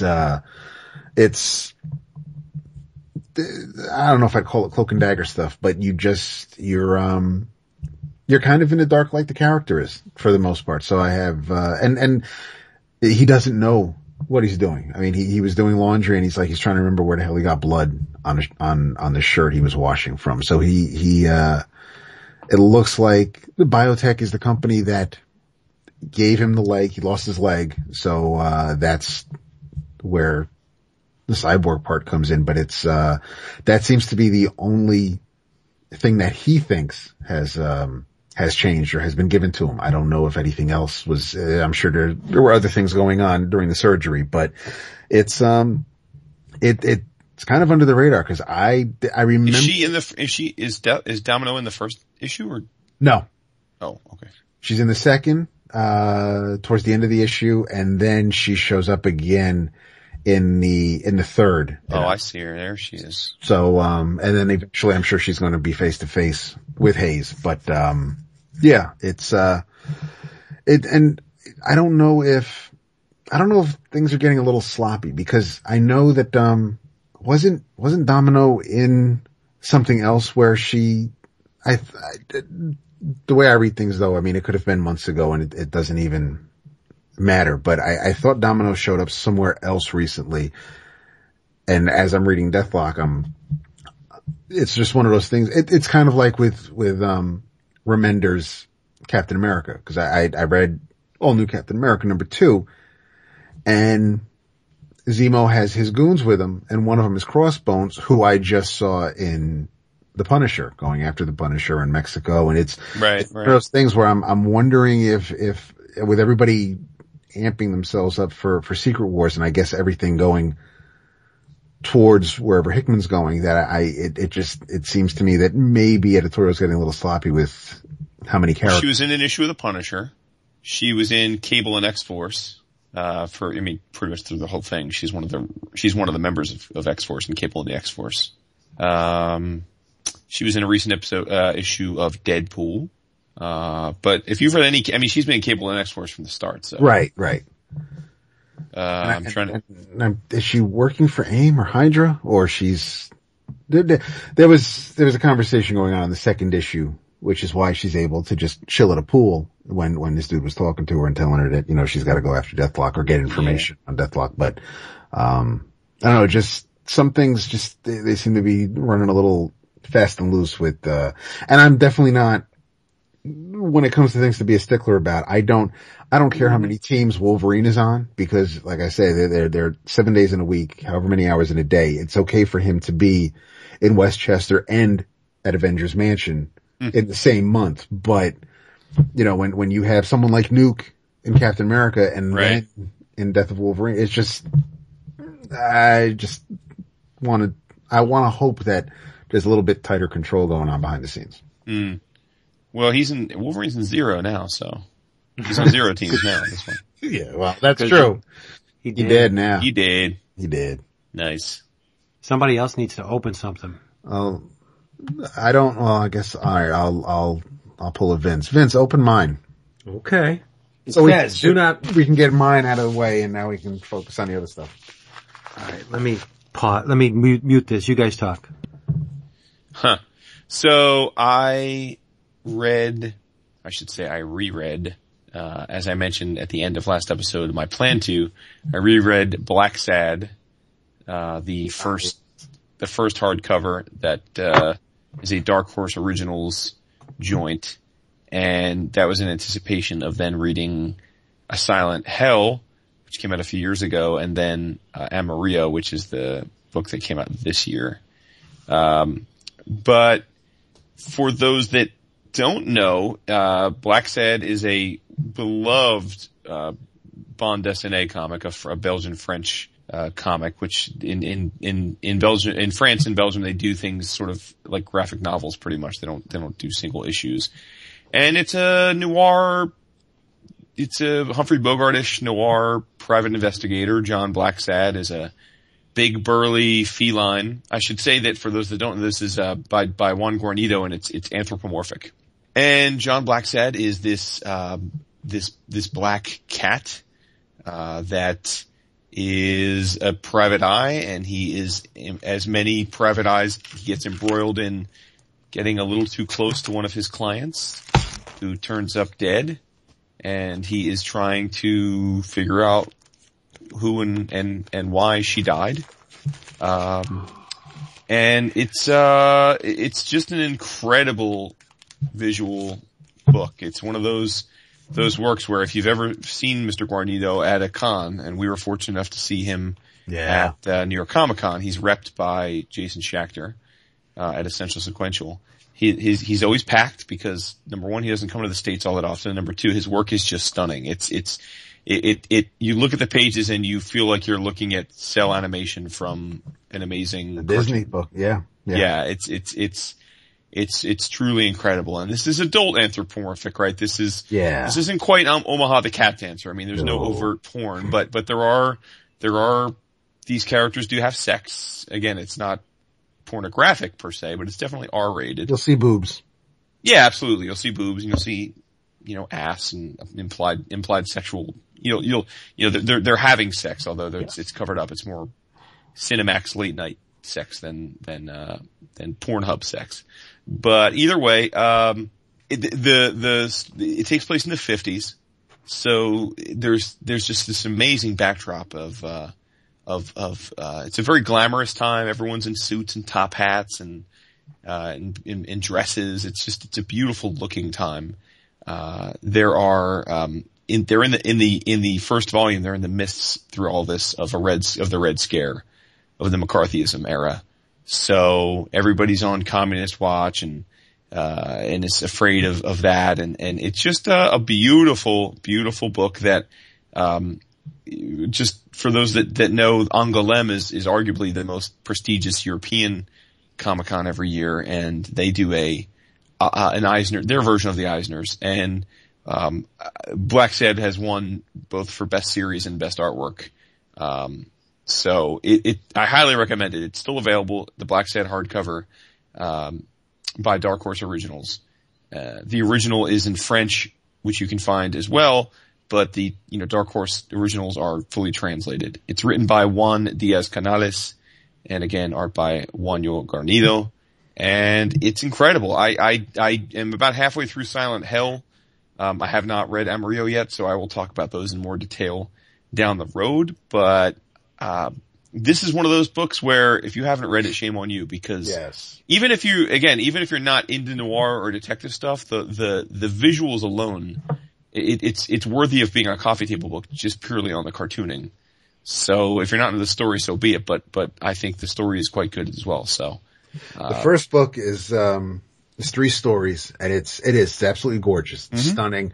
I do 184 pages. Yeah. I have a Silent Hell. I haven't read, it's right here on the shelf next to the first collection. Still have to read it. I do not have, Amarillo yet, so I have to get that. Okay. What you got, Vince? I opened my package. Oh. Oh, David, you beautiful man. You beautiful man. What I do? I now own, it's a diptych because it's in 2 pieces. It is. It's an Artyom Trakhanov spread from Undertow. You know the part where the rebels are going up against the primitive man on the surface and they're beating the shit out of them, and it's awesome. And you can actually see how he works. Yeah. Some of the pieces are pasted on here. That was my concern.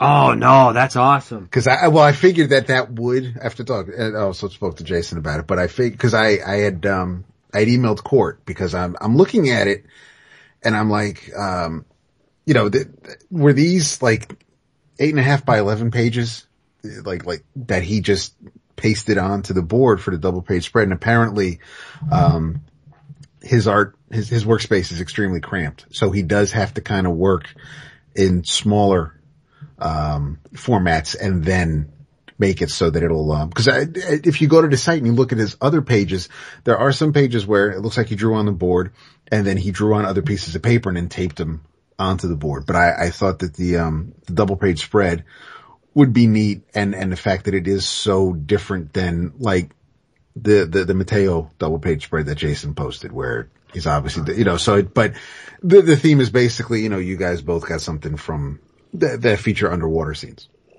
Love it. Yeah. And there's a very, very light teal going on here too, where, I gotta see this in person. Yeah. I don't know whether he uses that as guides for where to draw or if he uses it to accent the art, but it does both. And you could see some of the shading is thumbprints, and he does it a lot. And there's fingerprints. If I wanted to get this guy on like a murder rap, I can plant these fingerprints everywhere. This is awesome. Well, I'm glad Thank you like David. it. No, I like it a lot. Awesome. Yeah. Dappering the OA skills. Yeah, it's fierce. There's people getting their shit fucked up on this page. One guy gets his head blown off. Hoot.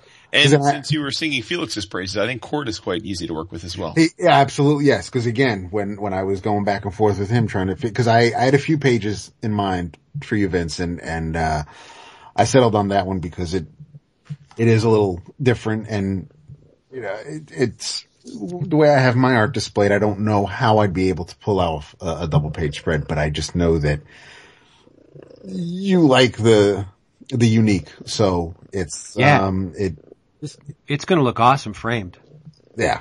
It's when I was going back and forth, well, not back and forth, but when I was emailing Court, and again, he's another one who was extremely accommodating and, answered my questions, and both dudes are extremely prompt. They reply with the quickness, and, it's not Whereas I leave people hanging like for weeks on end. They don't. So, Let me ask you a question. Mm-hmm. This, is it Formica? This board that they shipped with this? Is that like standard procedure for these guys? Yeah, I would say so. I would say I get it in at least half the packages that I receive. Well, I'm going to repurpose this board, and actually, I'm going to paint on that. Oh, that's cool. I save them just Yeah. in the unlikely event that I ever have to ship art to somewhere else or something. But And I'm not even going to take off the tape or the priority mail repurposing stickers. I'm just going to paint right over those and leave those as part of Nice. the image. No, I love stuff like this. So this is Comic-Con art. This is Court then. Yes, this is Court. Yeah. Oh, nice. Thank you, Dave. You're welcome. Merry Christmas. Who else has to open stuff? well, you both have more from me, Yes. and I have something from you still, Vince. Well, why don't you open that up? All right, hold on. And I'm going to talk while you open that because, again, I have to reiterate something you've been harping on for ages. Okay. And I've recently consumed the first 2 trades. I think there are 3 total. And I got to say, I think East of West is pretty much the best thing that Hickman has ever written. I love Hickman, so I don't know if it's hard for me to play favorites there, but the shit is ridiculously good. Yeah, it is. Yeah. Just the depth of the story. And I gotta say, whenever I see Crow, it does funny things to my I know. my I pants. It know. really does. Yeah. Yeah. No lie. I know, man. And it's suggested Yeah. that she's basically nude save for a loincloth, but they don't really go out of their way of you never see nipples, but the fact that she's just walking around badass topless, I love it. And I gotta say, the Ranger's by far my favorite character. Well, and huge props to Dragata for the character designs, right? I mean, because Right. the Crow, and then it's his Death's running mates are just incredible. I mean, how they flow into wolves and crows like that, and the characters are, every one of them is just so distinctive and well thought out, and it's just a magical series. Just the one panel where right before they get to the, I think it's towards the end of the second volume, right before they get to the let's just say the person that knows where Death's son is being held, and Wolf he's like kind of genuflecting and he's got his arms down, but at the ends of his robe, they're not hands, they're 2 wolf's heads that are coming out. Yeah. It's amazing I know. stuff. And I wish I could calculate the distance of that shot. I wish I could calculate how much. Can you imagine how that page? How far away that was? I know. And he's just like, it's amazing Oh, stuff. dude, you're the man. What'd you get? Dude, you took a chance here because I buy a lot of stuff from Fantagraphics. Mm-hmm. How'd you know that I didn't have this? Because, I was hoping you didn't because there was, I came close to ordering it the last time they had the sale. Yeah, I asked David because there's a volume in there that's exclusively Jack Davis. I know Vince is the man. He gave me the slip-covered 4-volume hardcover EC library collection, which includes Corpse on the Engine by Mr. Harvey Kurtzman, Taint the Meat, It's the Humanity by Mr. Jack Davis, Came the Dawn by Mr. Wallace Wood, aka Wally, and Fitty Girls Fitty by Mr. Al Williamson. And before and speaking of this, we gave him a happy birthday shout out a week or 2 ago, but upon turning 90, Mr. Davis has announced that he's officially retiring from the comics business as well. Well, I think there was an update. There was. Yeah, I think it was on Bleeding Cool where it's Jack Davis is kind of not retiring now. Wait, really? Yeah. I didn't read the article, but I saw the Wait, he changed his mind? Yes. I like I said, I didn't read any He farther. said Jason still hasn't asked me for a commission. I know, well. Can you imagine a Jack Davis commission? No. Shit. I mean, I buy a lot of art, but Yeah. I mean, Well, it's always next Christmas. Out of the 3 of us, I think you're the only one that could ever, make that work. Yeah. So tell me, now, since you live and breathe EC, which of these is your personal favorite? I think that's pretty impossible to answer. Okay, well, that's good. I would put the Wally Wood one next to the Jack Davis one as being the top. I love the Kurtzman and the Williamson. It's really ridiculous to pick. Yeah, these are all gorgeous, man. Thank you so much. And it's a nice packaging. You know, Fantagraphics doesn't get enough credit for the overall packaging. These are nice hardcovers, and the slipcase is beautiful, and it has quartile images from each of the creators on the slipcase sides. It's beautiful. And it doesn't help matters that each one of those books is a different genre. Right. I understand. You know. Yeah. So you're asking me to pick between horror, sci-fi, war, or more sci-fi. I could never pick. No. Fair enough. Well, thank you so much, brother. Hey, love them. Hope you enjoy them. All right. So what's left? Just the stuff that you guys have opened for me? Mm-hmm. All right. Well, go ahead. Open up number 4. Well, why don't you talk about something? Oh, geez. I'm trying to think what else. I've been reading. I read the Black Sad. I read. I continue to get caught up with Manhattan Projects, which is phenomenal. Patara is just insane. I got to get on that too. Oh, absolutely, you do. No question about that. Well, David? What did you think of All New Captain America #2? It looks gorgeous. Oh my God! Yeah. Pages are for sale, by the way. Oh, dude. You know what? If I'm trying to. It's Falcon versus Crossbones, essentially, is what the issue is. Yes. I mean, with an awesome reveal of another character who I haven't, who I've seen recently in the Shang-Chi book, but, it looks amazing. And you say the pages are for sale, and yes, I wouldn't mind. I have no Imminent in my collection, but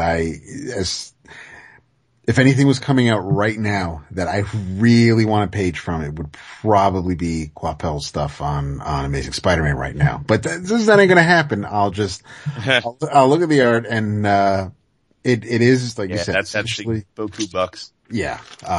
600 to 800 for a standard page, I would say. Yeah. And then higher from, and not the problem, but the opportunity with that book is that since it's Spider-Verse, there's no inventory pages, you know? I mean, every page has got some type of spider character on. So almost every page is a winner, but every page will, there isn't no 100 1/4 page. Right, every page is a winner, exactly. I kind of had to remember the end. I remember the last page of the first issue, but I really don't remember, the boy that they had to save, or that they thought they were saving. But, once I caught up with that, because even the recap page didn't really, it basically told you who Captain America is right now, why it's not the white dude, and who No Man is. And and now you're up to speed, but it's fast paced. It's a nice action packed issue. It flows real well. It's gorgeous. And Remender's telling this Captain America story that I think, I'm all in. It's, I've been with it since he started the previous volume. So, I'm not stopping now. I want to see where it's going, and pulling out all the stops with the goons. And, you get to the last page and you kind of think maybe what you see is but only because we've been reading comics for so long. Mm-hmm. It's probably not as bad as it looks, but it's still one of those things where you don't know enough about the character. So let's see what happens in issue #3. But I thought it was a really good second issue. It didn't, there was no slowdown. It didn't make you really second guess yourself. If you read the first issue and now you're reading this one, I think you're getting your money's worth. I have no problems with the second issue. I loved it. I'm with you. The art is just stunning.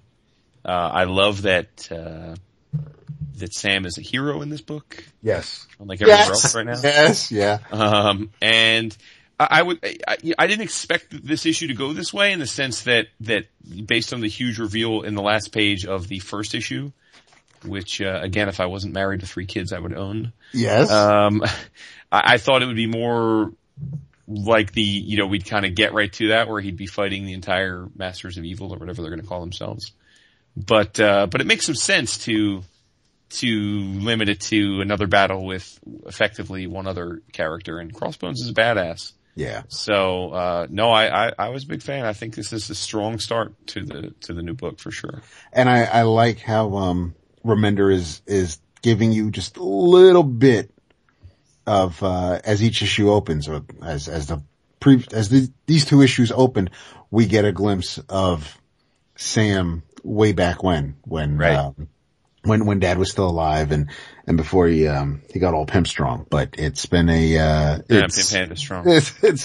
I'm enjoying the hell out of it. Nice. We got Vince. I got the Howard the Duck Omnibus. Yes. Dude, and you know what? I'm glad you got me the second printing. I think this cover's way better than the first one. I thought you would. Because it's Frank Bruner and it's got the Man-Thing along with know. Howard and Beverly. Yeah, this is great. Yes, sir.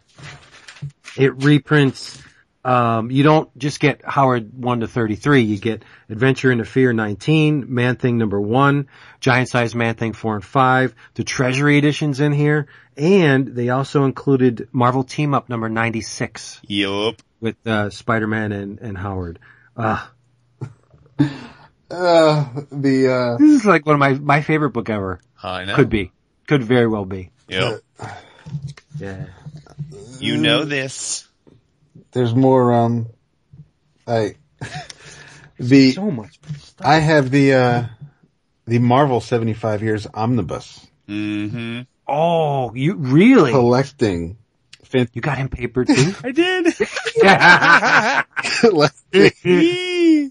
Renee's ass is burning right now. She's like, "Oh, what's back there?" That's bet why I you- gave her a gift to help ameliorate the situation. I bet you I'll finish this before I finish Morrison's X-Men Omnibus. The, collecting Fantastic Four number 1, 48 through 50 and 285.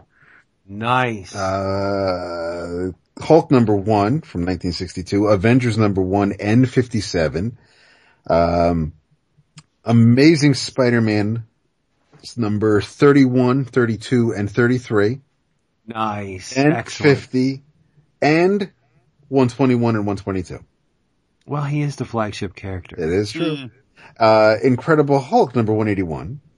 Giant Size X-Men number 1, X-Men number 141, Uncanny X-Men number 142, Daredevil 181, Marvel Graphic Novel number 1, No shit. and number 5, Thor number 337, nice, Marvel's number 1, wow, it's like we completely skipped over a decade, X-Men Alpha with Age of Apocalypse, Thunderbolts number 1, Amazing Spider-Man from 1999 number 36, the black cover,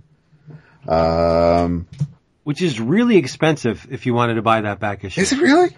Mm-hmm. Yeah. I don't know how I feel about that. Inordinately expensive. Yeah. I have it.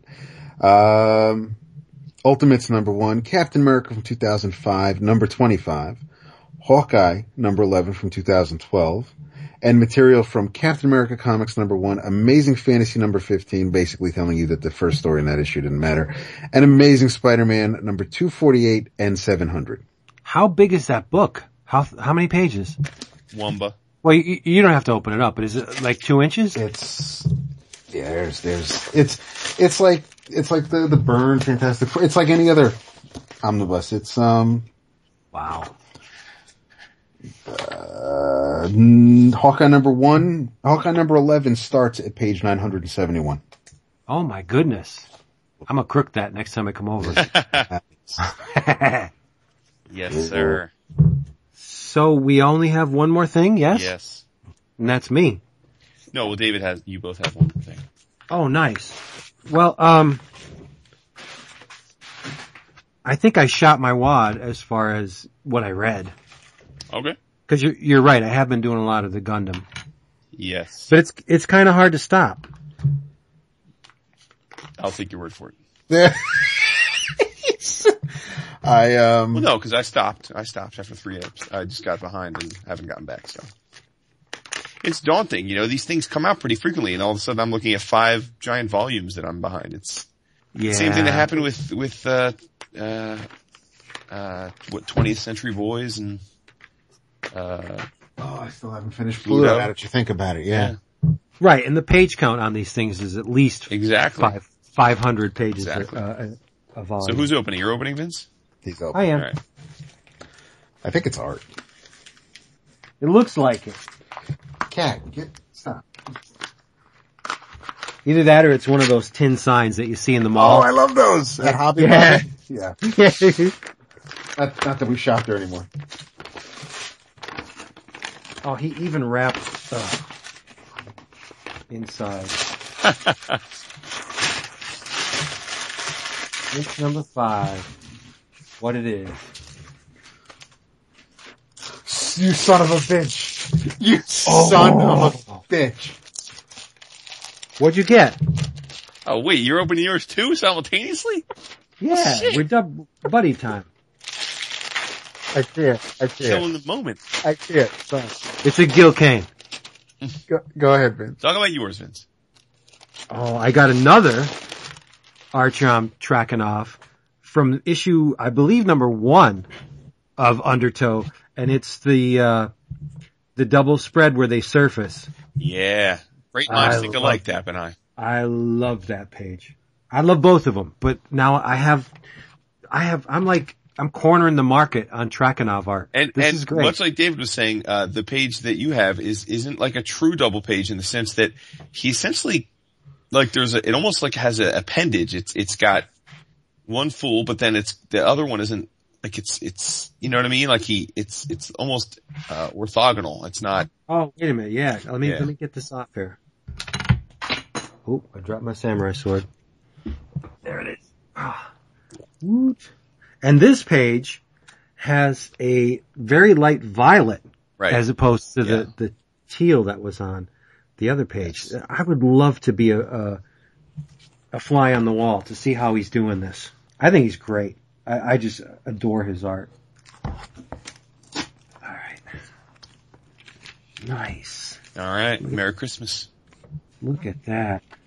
You're all undertowed up now. Oh, yeah. I'm working out in my head how I can frame these things to make them work together. Well, you're artistic. You can probably mat them yourselves. Oh shit, no, I hate cutting mat board. That is like, no, I would, but even back in school I paid somebody to cut mat board. That is like the worst thing in the world to do. You know yourself, you gotta get that corner exact. You go over just a little bit and it's fakakta. It is. Yeah, oh, this is beautiful. Thank you, gentlemen. All right, man. And I think now that I'm getting the lay of the land, I see how he numbers them. This is issue 1, page 17, and the one David gave me is issue 3, page 6. Mm-hmm. Sounds about right. Nice. Respect. You can never have enough Trakanov art. Now Dap's the only one that doesn't own Trakanov art. What do you have? I got that kick-ass Rocket Raccoon commission he did for me. Oh, that's right. Which he has up on his website. So, Dap, what'd you get? You're not legit until you get Undertow. What'd you get, Dap? I can't. I can't. This dude, I'm done. I really can't. I can't go on. Oh, nice. Dude, you play. Well, what it is? Come on. You don't understand. Holy shit. That's awesome. Oh, fuck. Oh, that makes me all happy. Oh, I know what it is. What is it? I would guess that it's Green Lantern issue 40. Oh, you'd fucking guess right. Yeah, boy. Yes. That's the Grail, isn't it? Oh, yeah. Grail. Paper up in there. Son of a bitch. Paper. Number 40 from October. Happy Christmas. Oh, thank you, brother. Holy shit. I can't. Yeah, it's a nice copy too, right? It really is. Yeah. Oh, yeah. Man. I was on the hunt, man. I had to find one that represented that was nice. No reader copies from a man Dap. Can't be having that reader copy shit. And it's not slapped, so I don't have to slap nothing open? No, it's straight up in Mylar. It's a raw book. I bought from a dealer that I trust, and so it's a raw book, which, I don't buy a lot of Raw books anymore, but I trust this guy, so. Yeah, the back cover's nice. It's like, I had it sent to me first so I can inspect it to make sure there's no bullshit going on. I can't. I'm done.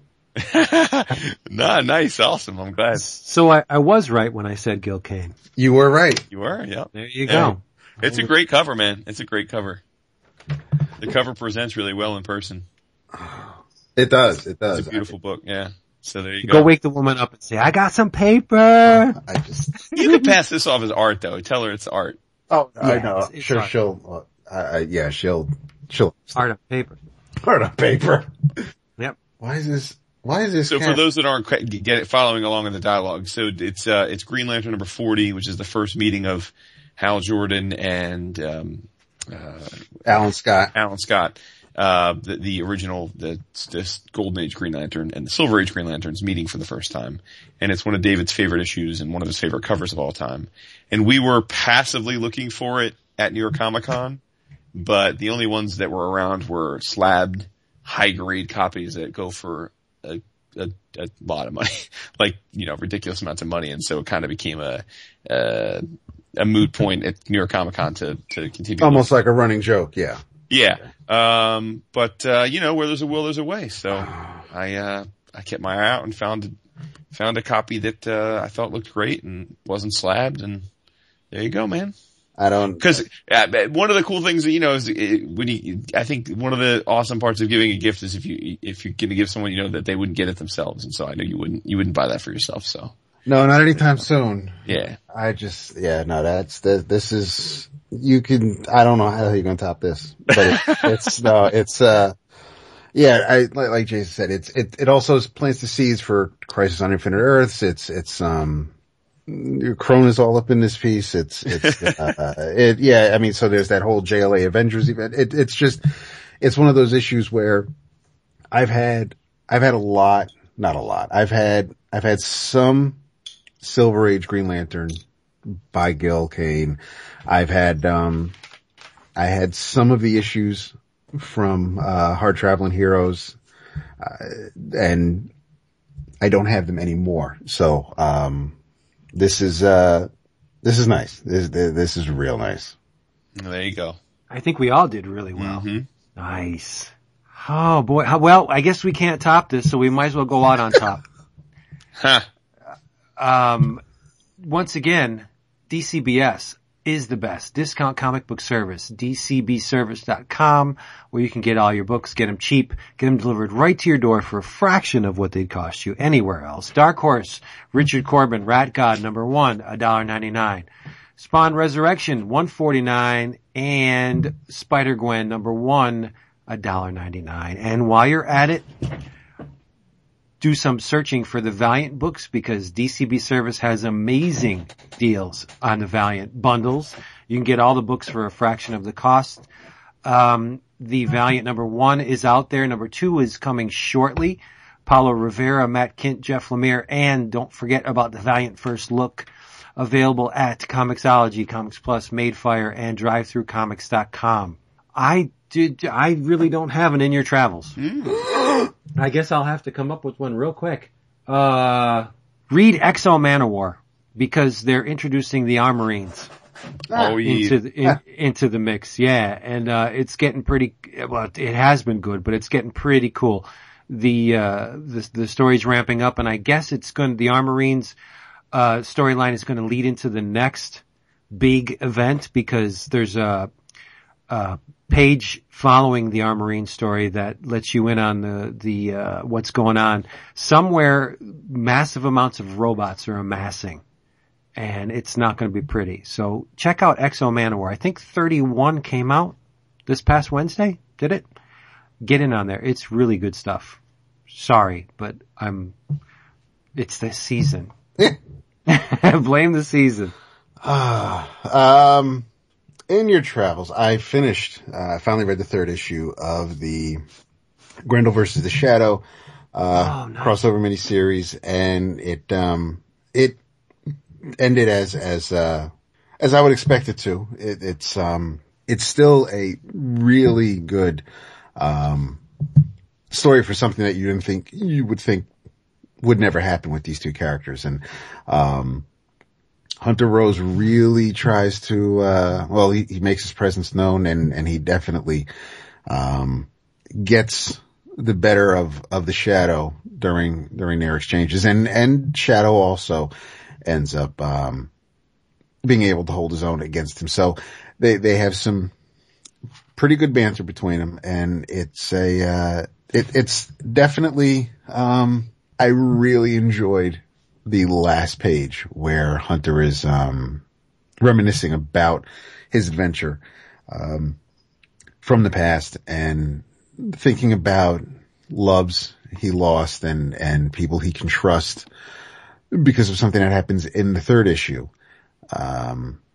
He's betrayed, and when he thinks about people who would never betray him, he mentions his dear Stacy, which of course you kind of just have to chuckle about, but it's still it's Matt Wagner. The way it ended, just like it started off where, in the past it's all in full color, but then the last page when, Hunter is kind of going over everything, it's in black and white and red, just like the series started off with when we were in the present day or the 80s with, during the Hunter Rose portion of it. So I recommend it. I don't know if it's been solicited as a collection, if it's going to be in hardcover. I definitely recommend it. If you're a Shadow fan, you'll enjoy it. If you're a Grendel fan, you'll enjoy it. And, if you're a Matt Wagner fan, it's pretty much a must have. Nice. Dude, this Howard the Duck omnibus has the letters pages. Oh yeah, it's all the issues. It's like they don't cut anything out. That's amazing. Yeah.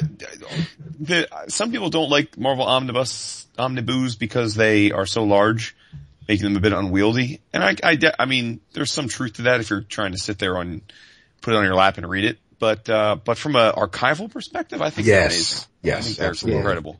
Yeah, right. So in your travels, I'm kind of with Vince. I didn't really think this through. But let's see. In your travels, give God Hates Astronauts a read, if you aren't already, by our buddy Ryan Brown. It is just incredibly funny every month. I don't know. I think this is one of those things where you can't teach somebody to be funny, right? It's, you just are funny, right. I think. I think Ryan is just genuinely funny person, the way his mind works. He sees ways to connect things in odd ways and generate a punchline from them. And he can do that by both visually and with his words. Again, if you've a long time listener to the show, you're no stranger to our singing this book's praises, but, I just read the last two issues of it, of the ongoing from Image, this past week, and, it's just great. It really is just genuinely great, and, I hope and presume it's doing well, but, you can always make it do better, so if you already haven't jumped on the bandwagon, shame on you, and get on it. And you know what? It also works against Brownie because, the humor, that is, because it's something you can't communicate easily. Right. Like if you said to me, why is Ryan Brown so funny? I would have a hard time telling you without going into detail, step by step on how and it's a very funny book. But if I was hard pressed to tell you why, I would fail. You would have to experience it yourself. That's the only way to do it. I would agree. Yeah, it's a highlight every month. I love it. And also to just give a little quick shout out to our friends at Image and Ron, because I guess we'll do one more episode before this, but Thursday, January 8th is the latest and greatest Image Expo. Yes. So at the Yerba Buena Center for the Arts in San Fran. And anyone that's an Image fan knows that these expos have become the tentpole events for Image to set the table for what they've got coming in the next year. And this year there's you've got BKV is going to be there, McFarlane will be there, Marjorie Liu, who by the way is gorgeous. Yes. Have you seen her? Yes. Crikeys. I mean, yeah. Phew. You've got That's my jam. What's that? That's my jam. Yeah, no doubt. No doubt. And I believe she used to be a lawyer, if I'm not mistaken. I think you're right. Yeah. Our buddy Jeff Lemire, who I think will be making his triumphant return to the show in 2015. By the way, it's been like 5 years since we had Jeff on. Wow. Doesn't it? See, that's crazy, right? Yeah, it seems like yesterday. Emmy Lennox will be there. Scott Snyder will be there. Emma Rios, James Robinson, Brandon Graham, and a bunch of surprise guests. And I must admit, I know who many of the surprise guests are, but I have promised to keep them a surprise for fear of death. Well, I can tell you guys after we stop recording, but it's going to be awesome. Image is gonna wow you guys again. They've got a bunch of awesome creators coming aboard, either doing more stuff or people that you haven't seen do stuff at Image before that you care about that are going to be going there. So stay tuned. And if you happen to be in the San Fran area and you go to it, tap our buddy Ron Richards on the back of the shoulders and tell him how you wouldn't buy Image books if it weren't for 11 O'Clock Comics. Yeah. And also remind him that we would review a lot more Image books if we had them in our hands. That is true. Absolutely right. I agree with that. 150%. And for the record, Dap, Yes. theoretically, Yes. if there was a situation where you could get physical copies of Image books, would that be a problem for Renee? No. Once I explain, no. I mean, if she's like, oh, look, Meaning that box. they wouldn't, because they weren't incurring a cost, and you could pass them on. At that second point is The latter. key. Yeah. Okay. It would. I mean, yes, cost isn't as big as a deal these days, but yeah, no, I would, Well, suffice to say, I think it was important to get that on the record because there was some confusion about that. Okay. So. Dude, I have never known you to sink so low. Never. Right? I felt a little uncomfortable. Dude, this is like the I said holy hello. grail. This is like the golden fleece, like seeing it Oh, for and real. ready to grab it, Yeah. and then having Hercules be airdropped right in between you and the fleece and punch you in the face. I totally agree. Right? Totally.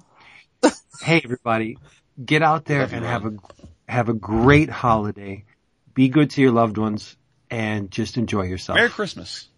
Yes. Merry- So stay tuned for the 11 o'clockers. Make sure you give us iTunes reviews. That could be your Christmas present to us. Make sure you go to our new forums at 11o'clockcomics.com, which, we're always looking for new activity there. And, stay tuned for, a lot of awesome guests next year. I think we have a Yes. pretty long list of people that have either expressed interest or have said they would be happy to do the show, and we're gonna start lining them up and knocking them down as the opportunity arises. We have a formula, and it will be revealed in the new year. Yep. Thank you for being here. Go be safe and healthy and happy and enjoy yourself. Merry Christmas, and I guess we'll be doing an episode before the New Year, so just Merry Christmas. Yeah. Yes. Say goodnight, David. Good night, David. Merry Christmas. Happy Hanukkah. Peace.